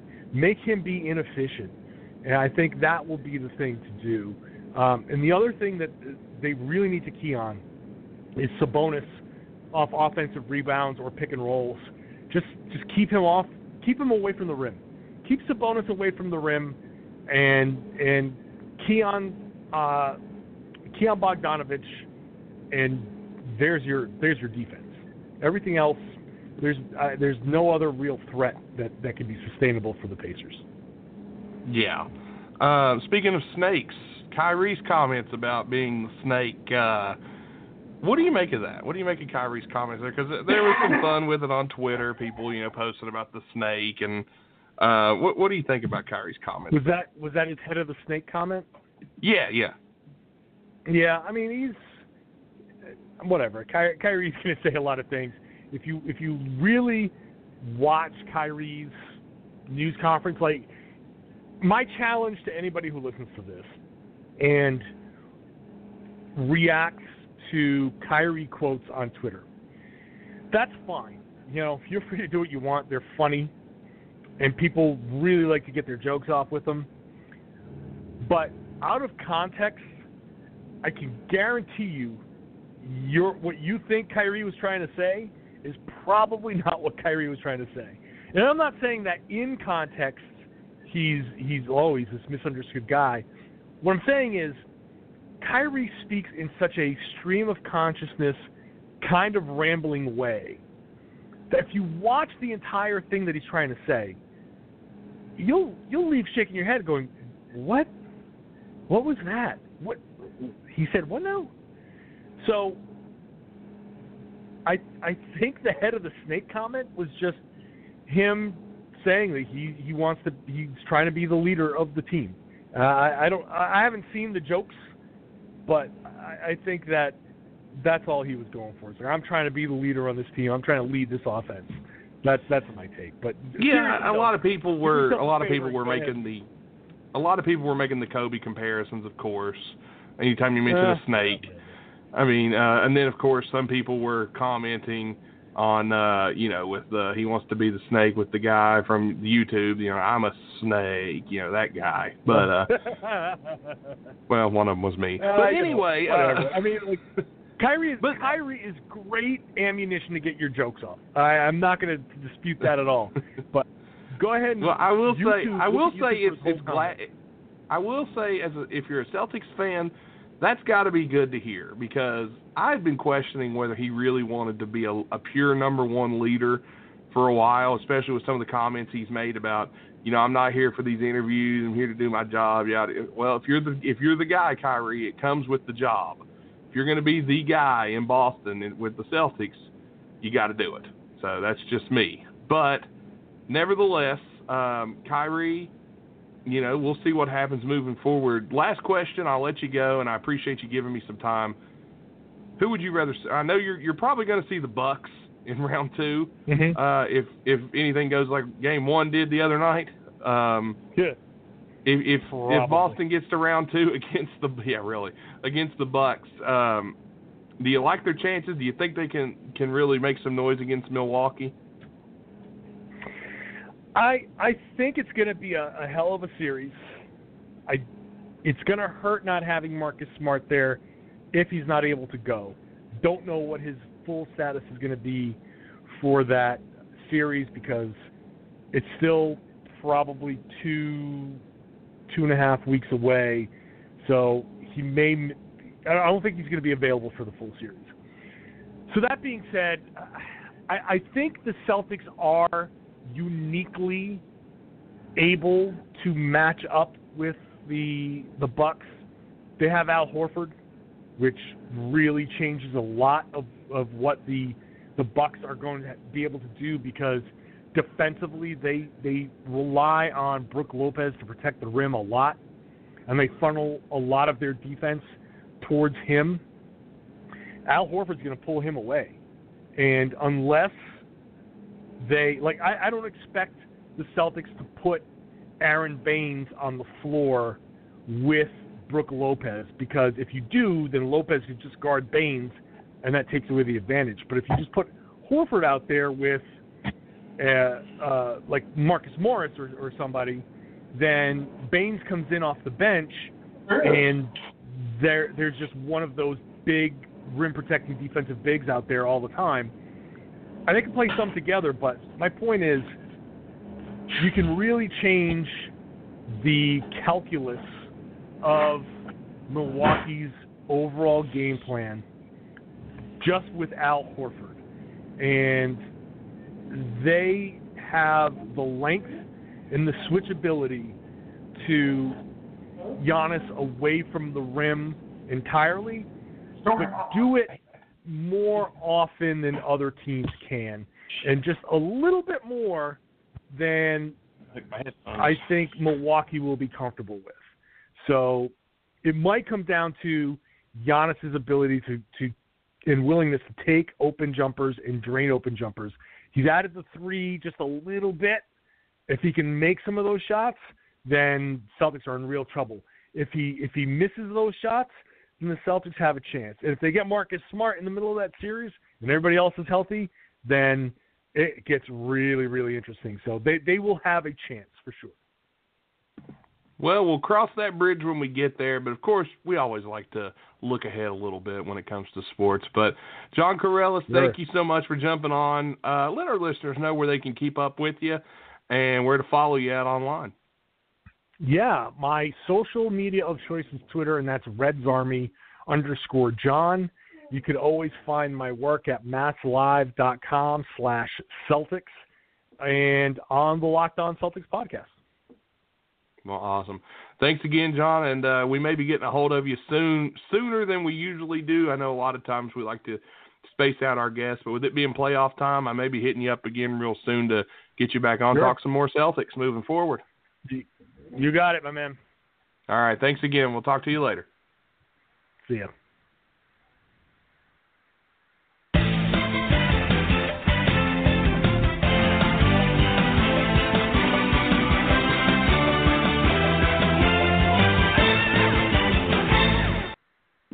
And that was my talk with John Corellis from MassLive.com and the founder of Red's Army. Tim, while we were away listening to John speak with me a couple days ago, Boston rallied from a 12-point deficit in the fourth quarter to win and beat Indiana 99-91.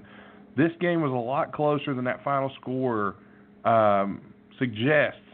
If you were watching that, you have two things running through your head right now. One, how much do the Pacers miss Victor Oladipo? And two, what in the blue fuck was Wes Matthews shooting at? Those are the two questions going through your head right now. Well, I'm looking at the box score and going, what? I mean, I didn't watch the game, but what kind of a game has it's 52-50 at the half. Mm-hmm. In the third quarter, 29-16 Pacers. Fourth quarter, 31-12 Celtics. Yeah, I mean That's the all. Celtics. I'm going to say something that's going to upset a lot of our Celtics listeners. The Celtics have not lived up this year to the hype that was set. They have been disappointing at best. And I think many of our Celtics listeners will agree. Unless the Celtics change heading forward, if they run into Milwaukee like I think they will, however, Milwaukee is trailing right now to Detroit, believe it or not, after as much as we dogged them earlier, Milwaukee trails Detroit at home right now. And actually, they're back up. Excuse me. They took the lead back, 67-61 as the game goes on. But they're not running away with it or anything yet. No, they're not running away with it. So I'm looking at it thinking, if Boston runs into that Milwaukee train, do they have enough to get the job done with the way they've been playing? I just don't think they do. Kyrie Irving had 37. Look at the box score. Kyrie Irving had 37. Irving and Tatum, and they got nothing else. Tatum had 26. Hayward 13. That's about it. I mean, Jaylen Brown had 6. Horford had 4. They got no bench. That's, I'd say, is their bigger problem. If Horford had the 10 rebounds, so that was nice. But go ahead, I'm sorry. They don't have a bench. They've got not much to go to there, and if their starting lineup doesn't get the job done, they're in trouble. Yeah, they played 9 guys tonight. And you know, John brought up Semi Ojeleye there. And they didn't even play him tonight. He didn't even touch the court. There's some strange, especially in a game that was as back and forth as this one. Like, I'd like to, it makes me wonder if they were playing so bad in the third quarter. Like, why wouldn't you? Although I guess the guys who did go out there did play some relatively heavy minutes for bench guys. Yeah, they did. I mean, Baines had 14 minutes off the bench. Morris, I think, got the start, but Brown 26 minutes. Daniel Theis, he played 13 minutes. I mean, they're leaning on. If Tatum and Irving don't get it done in whatever ways, the Celtics are in trouble, and that's okay in the first round. Tatum went 11 of 20 from the field. Irving went 15 of 26 from the field. Nobody else shot more than 8 shots. I mean, they accounted for not quite 65% of their scoring. 2 guys. I mean, you're looking at nights when you 46 shots of 84 shots taken. And you're looking at, if I do my math correctly very quickly here, 26 made shots of the 40 shots that went in. So that's a big area there. And Boston's supposed to be a little bit deeper than that. A little bit glaring, I would have to say. On the other side, though, you have Bogdanovich, who proves to be just a great player. Bojan Bogdanovich, he's really taken the reins in that leadership role for the Indiana Pacers. 42% tonight. He went 4 of 8 from 3. He was really their only source of offense down the stretch. Thad Young had 15. Collison had 13. Tyreek Evans had 13. The story of the night, though, Wes Matthews, 2 of 8, and man, he only went 2 of 6 from 3. Horrible shooting at the end of the game. Horrible shot selection from Wes Matthews. You know, you got to go the hot hand. And Sabonis has been completely taken out of this series. Corey Joseph hasn't played well, so who knows? If you're a Celtics fan, chew on this, though, for a moment. What's happening in this game if Mr. Victor Oladipo is playing? The Celtics are losing. Celtics are losing. That's the Celtics right. are losing, in my opinion. So that does not bode very well for the Celtics, period. And no, it does not. Just so Boston can rub it in a little more, Boston just scored in an empty net and it's defeated Toronto 6-4. Damn it. I'm sorry. These things happen. It's a 2-2 now in that hockey series. That's 2-2, but they're paying for it because their Boston Red Sox suck this year so far. So, sorry, Nick Hoff, but the Boston Red Sox. More on that later. Well, we've talked about just about every series so far. Tim, we talked about Portland and Oklahoma City a little bit. You know, we haven't really got to dive deep into a series, but let's talk about, you know, mentioned the Jazz-Rockets series a little bit. That game getting ready to tip off here shortly. We suspect the Rockets not to struggle too much. But, man, how about this? 1-1 is the series right now. The Golden State Warriors and the LA Clippers. Game 1 went about as you would expect on Saturday night. Warriors win 121-104 at home. Steph Curry, amazing game, 38 points, 15 rebounds, 7 assists, and he had a big game. Durant had 23. Draymond Green had 17. Klay Thompson with 12. So typical night there for them. On the other side, Shake. Go ahead. No, go ahead. I was going to say, like, if I was to tell you, in Game 2 of the first round, the Warriors will have a game where they give up 85 points and a half. I'd call you crazy. I would absolutely call you. There would be no way in hell that would ever happen. I would call you absolutely crazy. And yet that's what happened in that game. Well, we'll get there. We're going to get there. We're going to get there in just a second. Gilgeous-Alexander had 18, Gallinari 15 in the loss in Game 1. Montrezl Harrell, the high man for them, 26 points. Lou Williams, a good night, 25. JaMychal Green had 10. All right, so that's not really the story here. Game 1 went kind of according to the script. Game 2, it looked to be more of the same. I went to bed at halftime because I said, okay, this one's over. Big news, DeMarcus Cousins is down. He's done for the series. He's actually, it's reported he's probably done for the playoffs. So the Warriors will only have 4 All-Stars in the playoffs this year instead of 3. So, yeah, poor guys. So Cousins looks like he's done for the series. He's done for the playoffs in general. You look at this box score here. Also, we need to bring up Kevin Durant and Patrick Beverly both got tossed in Game 1 because they kept jawing at each other. It was fantastic watching Patrick Beverly punk with Kevin Durant. I loved it. Patrick Beverly, thank you, and keep doing what you're doing out there, man. Keep fighting the good fight. That was fantastic. Game 2, man, oh man, you want to talk about a tale of two halves. The Clippers are down. You know, they give up 73 points in the first half. They're down 73-50 in the first half. They come out in the second half. They put up 44 in the third and 41 in the fourth. They were down 31 points and win. The Clippers come back and beat the Warriors. And they didn't just beat them. They beat them they beat the Warriors in Golden State at Oracle. Do you know how hard that is to do? Man, what a win. Gold for the Clippers. It was a great win for the Clippers, but that being said, it might be the only one they get. It might be. Lou Williams, 36 points, 11 assists, Harrell, 25 points, 10 rebounds. Beverly with 10. Landry Shamet, don't bet you miss him, Philly.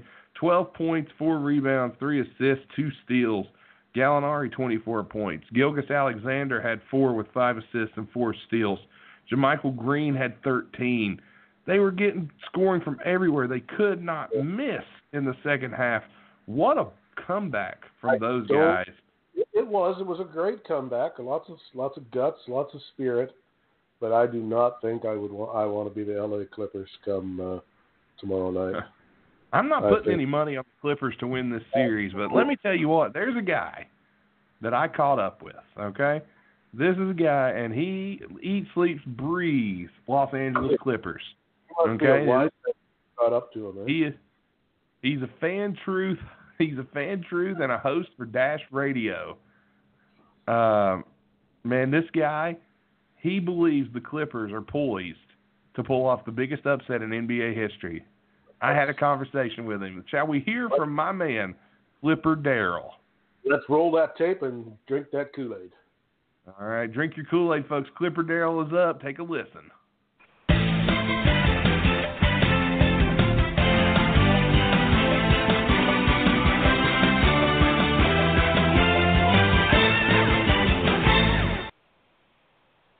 Well, jumping on this episode of Wide Men Can't Jump right now is a Clippers super fan and host at Fan Truth and on Dash Radio. That is my man Clipper Darrell. Darrell, what is up, man? What's up, baby? Doing good. Excited about the NBA playoffs, but, man, not as excited as you have to be as a Clippers fan. What a comeback against the Warriors last night, as I actually went to sleep and the Clippers were down here on the East Coast. It was a little late, so I went to sleep, and I wake up to the unexpected. What was going through your mind during that amazing comeback by the Los Angeles Clippers? I mean, with Patrick Beverly, this team is unbelievable, man. This team is very resilient, man. It hasn't. I call it never give up, man. They have that never give up attitude, man, and that makes this team so special. I don't care if they down by 20, they down by 50. They would never give up. They fight all the way into the end of the game, man.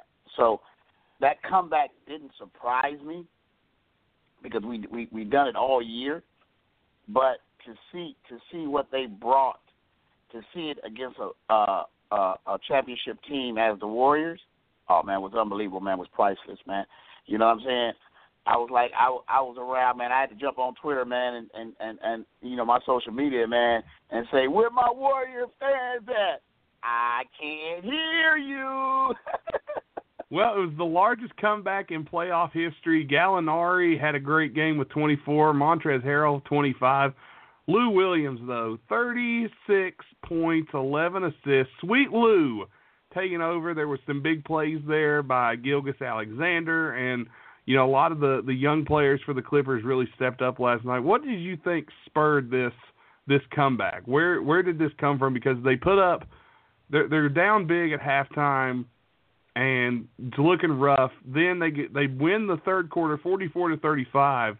But man, in the fourth quarter, it wasn't even close. 41-23, they win that quarter, win the game by 4.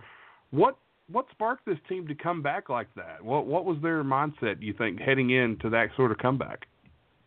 I mean, you go in at halftime and say, hey, man, we can do this. We did it before. Why not? Well, we can do it again. They was beating themselves. They was turning the ball over themselves. They wasn't thinking a lot. A lot of guys are nervous. It's playoffs. You got the TV cameras. You're playing against the world champion. So all that sets in. But then when you sit back and you realize, man, I played this game just as well as they played this game before too. So why can't I go out here and do the same thing? And that's what they did. One thing I love about this team, they're family. I love how they get in the huddles and they ended out putting their hands together, 1, 2, 3, family. And they fight. They fight like they actually brothers, man, out there, man, to the end. And you can't, you know, this team is unbelievable. I've been around a lot of Clipper teams. I've been a fan for 26 seasons, man. But I've never seen a team as resilient as this one, man. And then especially by not having no names. I mean, no names that's in the media. Put it that way. All these guys got names. I feel that all of them got names. Shai Gilgeous-Alexander is my Rookie of the Year. Most Improved Player. Montrezl Harrell. Defensive Player of the Year, we definitely got to go with Patrick Beverly. And my MVP, man. You know, I mean, you know the sixth man. You already know the sixth man of the year going to Lou Will. Yeah, everybody know that. But my MVP got to go. That's pretty much a given. And my MVP is going to Danilo Gallinari, man. You know, he's quiet. He's been healthy. Yeah. You know, he's played throughout the season, and you know this team. I love this team. I really, honestly do, man. And I knew we had a chance this year. You know, I doubted it a little bit, but you know, I had a couple of players, you know, former Clipper players, come up to me and tell me that, Daryl, don't sleep on this team. And I have a good friend of mine that's a high school, you know, consultant for sports teams for different high schools, and he said, man, you know, he watched a lot of college ball, and he was telling me about these guys, and I was like, wow. And then, you know, to see them work together and play hard together, and then the trades they made, you know, I thought they was bad about the tank, and I'm like, wow, this is fantastic. I'm like, wow. Yeah, they did make a lot of trades and brought in some different personnel there, but I think a lot of this, and I don't know if you'll agree with me on this or not, but I think most of this needs to go on the shoulders of Doc Rivers. I think Doc Rivers has done a great job with this team. Now that he's proven he is still a great coach, he has brought this team back when a lot of people counted them out, and here they are. They've taken home court away from the defending champions, which is stunning. If you'd have told me that beginning of the week, I would have never thought that. But here they are, sitting tied 1-1, heading back to L.A. So I think Doc Rivers needs to be commended for what he's done for the Clippers. Honestly, I agree with you 100%, man. Coach of the year. I mean, I believe what he's done with this team by not having an all-star on this team, by people buying into what he's saying. You know, they win ball games. You know, I was never when Doc first came here, I was happy that he came, and then when he started trading away players, and every time we had a different bench, I was very upset with him. But he brought me back. He brought me back and to a believer again in him. You know, and I understand the difference between having superstars and having players that want to play the game. Because superstars, you got to cater to them. Guys that just want to play the game and come out and do it, they're gonna play the game. So it's a total difference, man. Absolutely. And I agree with you. We have to commend Doc Rivers and his coaches on this. Well, another guy, of course, we can sing the praises of all night, as I've been calling him, Sweet Lou Williams. In the postseason, so far, 2 games in the postseason, he's averaging 30 points per game. And if anybody's out there wondering, Lou Williams, I've heard the name. Yeah, you have. He's been in the league. Now, this is his 13th season, and he may be having the best season of his life this year. The Clippers signed him last year to an extension. I'll be honest, Daryl, I scratched my head. I said, I don't know if that was a smart move, but he's 32 years old, in his prime, a former second-round pick, and this guy has turned into, let's be honest, the best player on this Clippers team. Can he sustain this for the foreseeable future? Oh, yeah, definitely, man. He's a shooter. A shooter can always extend. You see, Jamal is still in the league, so he has that type of ability to do what he has to do. He believes in himself. He believes in his shot. When Lou is cold, he's cold. You know, but a shooter's always going to shoot. So, you know, I have to commend him on what he brings to this team every single night, man. He's a gem. I love him. Yeah, he's a great player. And the Clippers this season, if you looked at this roster, you would think this is kind of a roster of cast-offs, just a bunch of guys who nobody really thought of could put together to make a great team. You know, you look at Montrezl Harrell, and you look at, you know, Lou Williams, who's been kind of a journeyman. You got JaMychal Green over there, Gallinari, who has always had that potential but's never been healthy. He's finally healthy this year. They had 2 solid picks this past season in the draft. They grabbed Zubac from the Lakers, which I thought was a steal of a trade. They got him for next to nothing. So the Clippers made the right moves, and they have put a nice little team together. And the crazy thing is, they're going to have some cap space in the offseason to maybe even attract a free agent. And with what's going on in L.A., right now, especially across the way there with the Lakers, the Clippers have now become the destination if you want to play ball in L.A. The Laker era is over. It's Clipper time. That's awesome. I love that. I love it. But, yeah, and this team, I'll be honest with you, I didn't think much of this team when I saw them coming in. I said, they'll probably get swept. I may have gave them one game in my playoff predictions, and I'm from the East Coast, so I'll be honest, I don't get to watch as many Clipper games. Yeah, I did give them one game. I thought they'd still won. But, man, after last night, they've got momentum. Cousins is down. There's a legitimate possibility the Clippers could win this series. I know a lot of people are probably still betting against them, but what's your thoughts on the Clippers possibly pulling the upset heard around the world here? It won't be an upset to me, man. This team has shown all year that they can compete. Honestly, it would not be people call it an upset, but to me, they're just playing the game that they love to play every single day, man. And they show it on the court, man. These guys wouldn't be, we was like games, like a game and a half or half a game, man, between the third seed. So, we could have been the third seed or we could have been the eighth seed. It didn't matter. Sure. To me, this is the first time being a Clipper fan that I looked at the playoffs and I didn't really care who we played because I knew that this team would play hard against any team. So I really honestly didn't care, man. And they did last night was unbelievable. 31 points down, man. It showed that what they do. But I just love what these guys bring every night, man.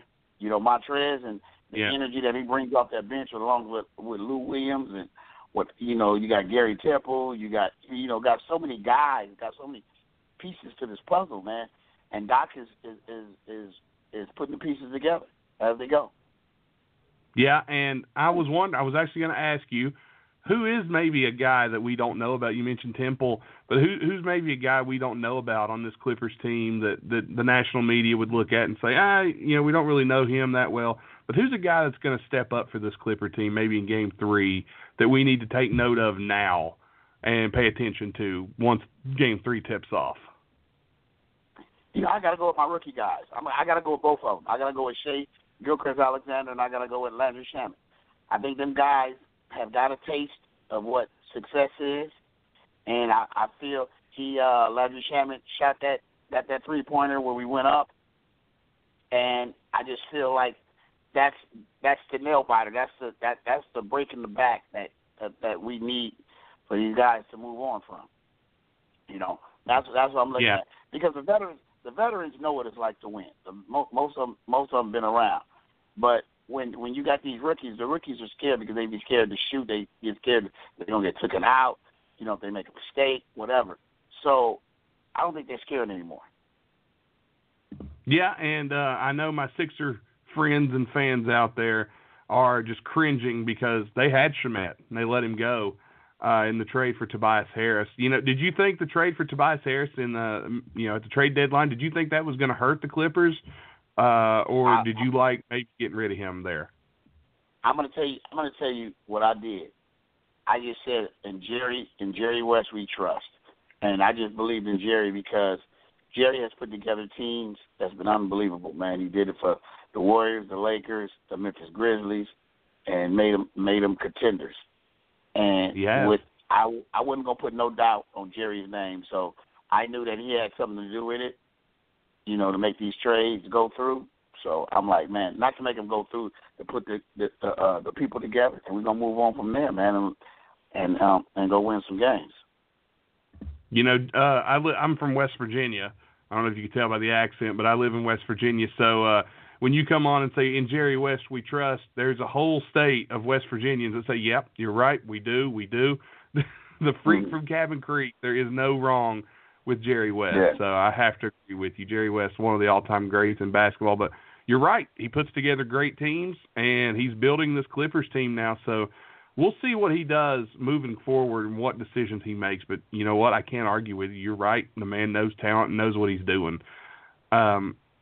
Before I let you go here, I do want to bring up, though, it's a daunting task to beat the Warriors in 4 times in a series. It's something that a lot of teams can't do. But the Clippers right now are in a good spot.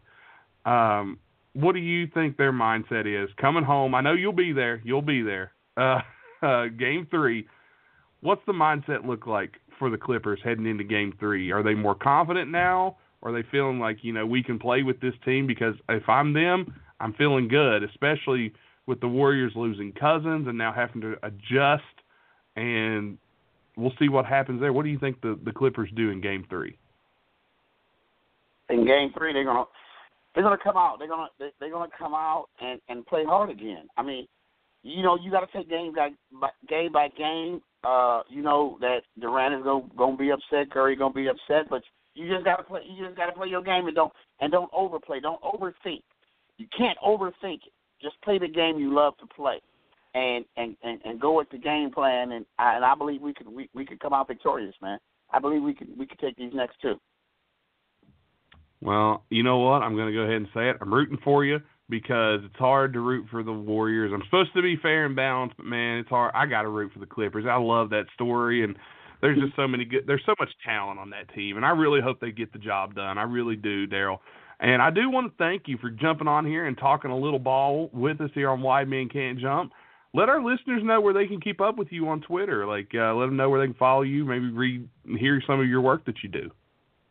At Clipper Durrell, man. Everything is at Clipper Durrell. So they want to go to, it's at CLIPPERDARRELL or ClipperDurrell.com. And, that's everything. So I'm on social media. And I answer back, or they can email me at CD@Clipperdurrell.com. And I email back. We talk. They can DM me, hit me on Instagram. It don't matter, man. I answer back all everybody because that's what it's all about, man. It's telling at its finest, baby. Awesome. Well, thank you again for jumping on. And to my buddy Armando out there in Los Angeles, big Clipper fan himself, I finally got you a Clipper guy on, Armando. So there you go. We finally hooked you up with the Clipper. Big shout out to Armando. All right. Daryl, thank you again so much, and I hope to have you back on real soon, man. Thank you. All right, have a great one. You too.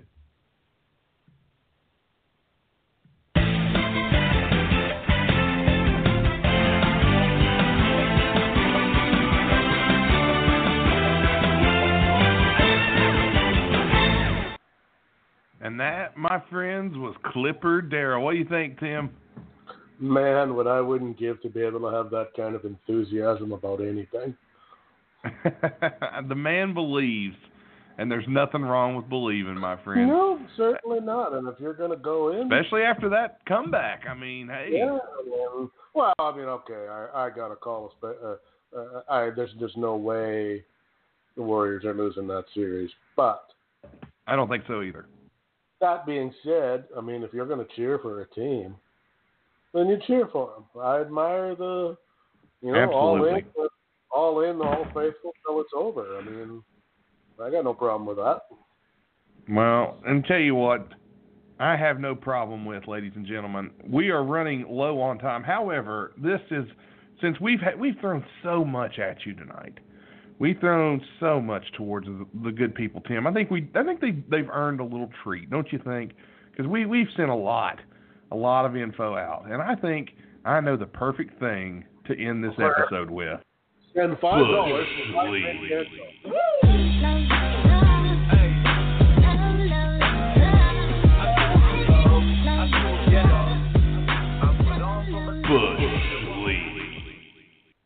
That's right. This is the perfect way to end. $5 to Wide Men Can't Jump for nudes at Tom Robinson, but Bush League is fine. We can also do that, but we're going to go with Bush League. Tim, fire up your Twitter. Head on over to the Wide Men Can't Jump page, and you'll find 3 videos in succession. We're going to start at the bottom here. God, what a Twitter page those guys have got. At Wide Jump, by the way, if you want to follow us, we're on Twitter. We're getting a lot of love over there as of late, so make sure you're there. Jump on board. All right, we're going to start with the first nominee for Bush League champion this week. This one's from the end of the regular season, so this is the Knicks, and the Pistons. Last game of the regular season, Andre Drummond on a break, and doink, goes up, and the ball goes far away, not through the basket. Oh, my goodness. Andre Drummond. Rim. Nothing but rim, and that's kind of summing up how the Pistons are doing here tonight against the Bucks. You know what that was, Andre Drummond. That's Bush League. You hear me? That's right. It's Bush League. See, he was in trouble when he made the steal, and then he had that stutter step there when he was dribbling. You knew he was in trouble. His timing was gone, and that's just this next one goes out to the legend that is Dwayne Wade, our next nominee. As Dwayne Wade does what he normally does and tries to hop up on the table to give a thank you to the great fans in Miami. He hops up on one side just fine, tries it again, and boom. Falls right down. And now you know why Dwayne Wade has two bad knees. Oh, Dwayne. What a way for Dwayne Wade to go out. The triple-double, he trips and falls. How could a guy that effing clumsy be any good at basketball? He's quite good. Like the bull in the china shop kind of thing. That was horrid. He went straight down. I'll give him this. It was after a game. So, Dwayne Wade, you'll get a little bit of a pass. He was hyped up. I could have got K'd up on that thing quicker than Dwayne Wade got up there. Well, Dwayne Wade going down. That's our second nominee. Dwayne Wade, you know what that was. I mean, that is Bush League. That was Miami Bush League. As the Miami Heat fail to reach the playoffs, but Dwayne Wade will miss you. All right, now, our final Bush League nominee, and I'm sorry, Jazz fans, you had to know it was coming. James Harden has the ball, and they're trying to take away his left pass option. And Ricky Rubio decides he's going to play as far to the left as humanly possible on James Harden. And as he does so, Harden just scampers on by and lays the ball. I don't know what the man was thinking. I don't know what defense that was, how that was drawn up. Short of putting landing strip lights to the hoop. Yeah. And the run. I mean, did they really think he wouldn't see that opening? And yeah, I mean, he could have drove a Cadillac through it. I mean, really? I mean, that is god awful. No, it's not god awful, Tim. You know what it is. That's Bush League. Well, that's Bush League. And fire awful. That's that bad. Tim, I'm going to give you the choice here. Who's our winner this week? And I'm going to tell you if I agree with you or not. This is a toughie, but you know what? I mean, the Dwayne Wade thing is kind of funny, but it's Dwayne Wade, so I'll let that one slide. The Jazz defense that's god awful, but I got to go with Andre Drummond and that inability to block or slam. I can't get over guys that size, professional basketball player, and you can't do that you screw that up. That to me is like a hockey player headed to an empty net and missing it with nobody behind him. There's just no excuse for it. The defense, that's kind of a group effort. I mean, they'll get the award for group effort for Bush League. There's three of them stand there going, I mean, who is number 23 for Utah? That's standing. I believe that's Mitchell. Well, I mean, relook at that video. I might take this back here after watching this again. What is he doing? Who is he guarding? That's what I'm wondering as well. In this play, what? I'm keeping my area of the court clean of rockets, or what? Basically. Nobody's going to jump out and get me, by God. I will cover the 6 inches of court. I have a wall. I got to disagree with you. I've got to go with the Jazz, just the Jazz defense on Harden and how. This again. I was so concentrated on the two guys But look at what the other guys did. Everybody's pointing and looking, but nobody's within 10 feet of anyone. Yeah, I know. Like, what is this? There's, I used to be, there was man-to-man, and there was zone, and then switch on the rotation kind of defense. What is this? Oh, my gosh. Speaking of that, quick little update. James Harden crossed up Ricky Rubio and sent him almost all the way back to Spain tonight. Good Lord. Luckily for Rubio, he missed the shot. Luckily, he missed the shot. No, does he? Oh, man. Rubio might have had imbalanced ankles. Trying to guard him, it's not really fair. I rescind my vote. I take it back in retrospect and on further deliberation. I got to give that to the no offense to the Utah fans, but man, I got to give that to the Jazz. That's god awful. Absolutely. So effort of ugliness that really takes the cake. It did. So we agree, Utah, this week's winners of Bush League. We wanted to make sure we got you a Bush League in this week, folks. So hope you enjoyed that. So I won't play the outro music for Bush League because we're running low on time. This one's went a little overtime. But, man. Bucks 99, Pistons 88, 7 minutes left in the fourth. Rockets still some hope there. Rockets 35-19 over the Jazz still a minute and 23 left in the first quarter there. Looks like the Rockets are going for 150 tonight. Yeah, they may do it too, so who knows. But we want to thank you guys for listening to Wide Men Can't Jump. Thank you so much for getting on here and checking out our playoff Palooza, the first round. We're going to have more next week. I've already confirmed next week Chris Walden coming back talking Toronto Raptors next week. Talk to him today. He'll be back talking Raptors. We should get Luke Walton on. He ain't doing anything. Well, seems like he may get hired by the Sacramento Kings. We haven't even had a chance to talk about that. It's so much playoff. We'll have time. And I want to throw out there that Friday, probably 9 p.m. Eastern, but possibly 8, it will be the debut of Wide Men 366. Now, that number may stump a few people, but I will give it away here now.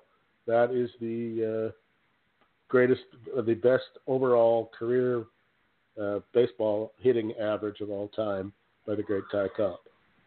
Well, there you go. A little baseball action heading your way here on Wide Men Can't Jump. Note to the listeners, will not include me. So no, this is the fair warning. Tentatively to be joined by Nick Hoff. We're not promising that you're going to take anything we say and run down to the betting office and plop down some money on it. But we're going to take a general look at the league and the teams we like and don't like and what's going on and whatever news there might be. And then we're going to do a little flashback to some baseball history because Lord knows baseball, there's numbers everywhere. I mean, you can absolutely. Statistics tell absolutely. And we want to go ahead and also mention Sunday evening, Easter Sunday. Sunday. At the West Virginia absolutely. Bowl. I'm just going to throw it out there, folks. The NFL draft is next week, and Sunday, the Wide Men Can't Jump NFL draft special coming at you. Be myself, Tim Donova. We may be joined by Tom Robinson. Perhaps.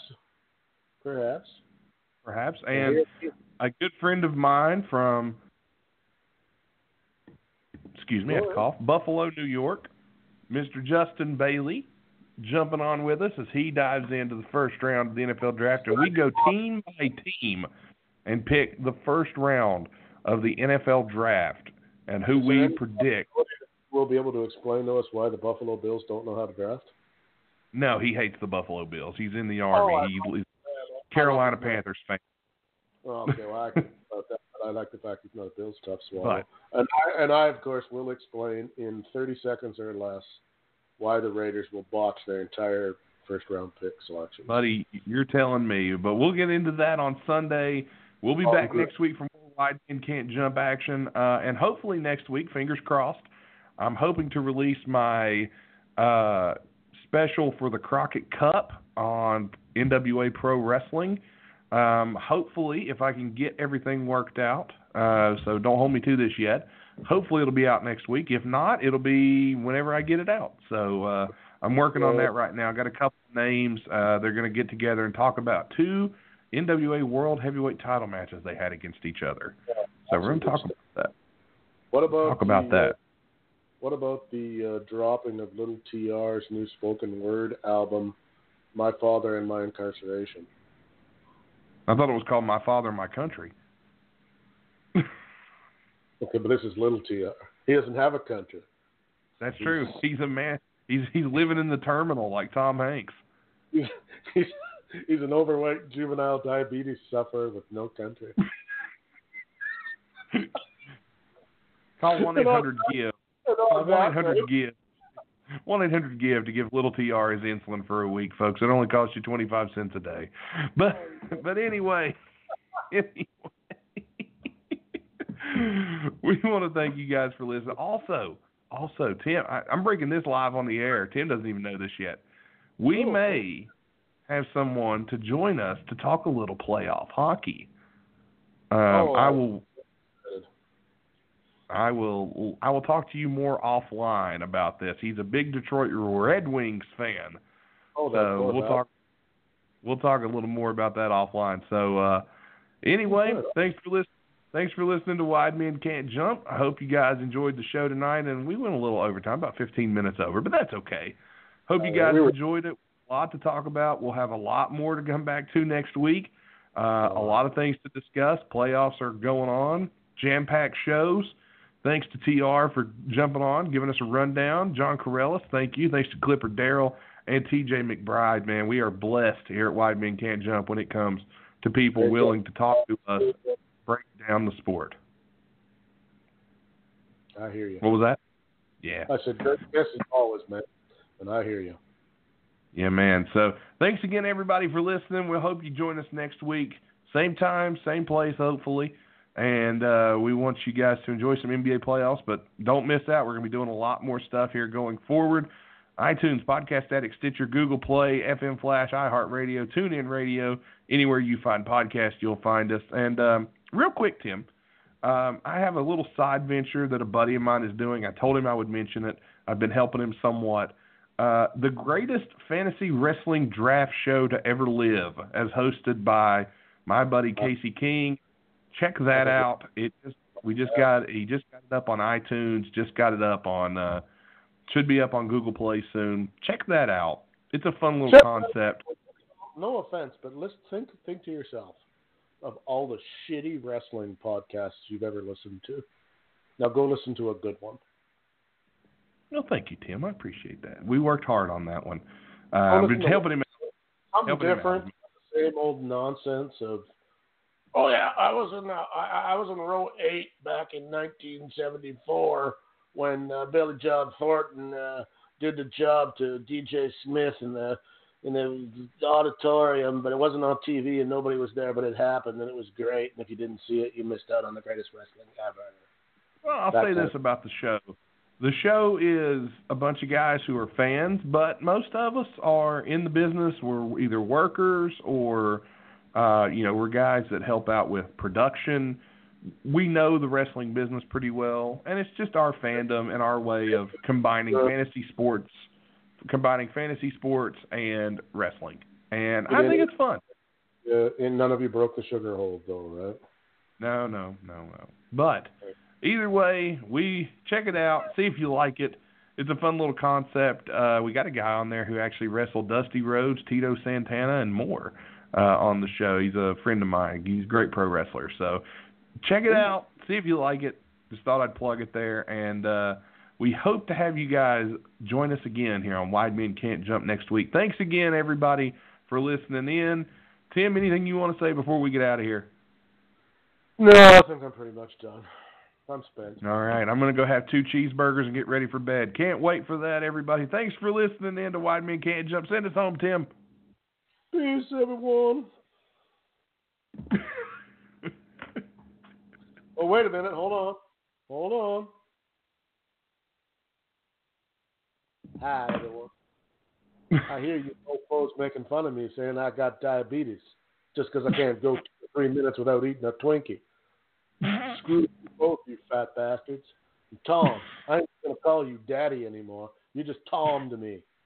You useless You can't find addresses in Philadelphia. No wonder you can't find me to come pick me up, you big dummy. I'm so done with this podcast. I don't ever want to come on this show again. Screw you all. Viva Mexico.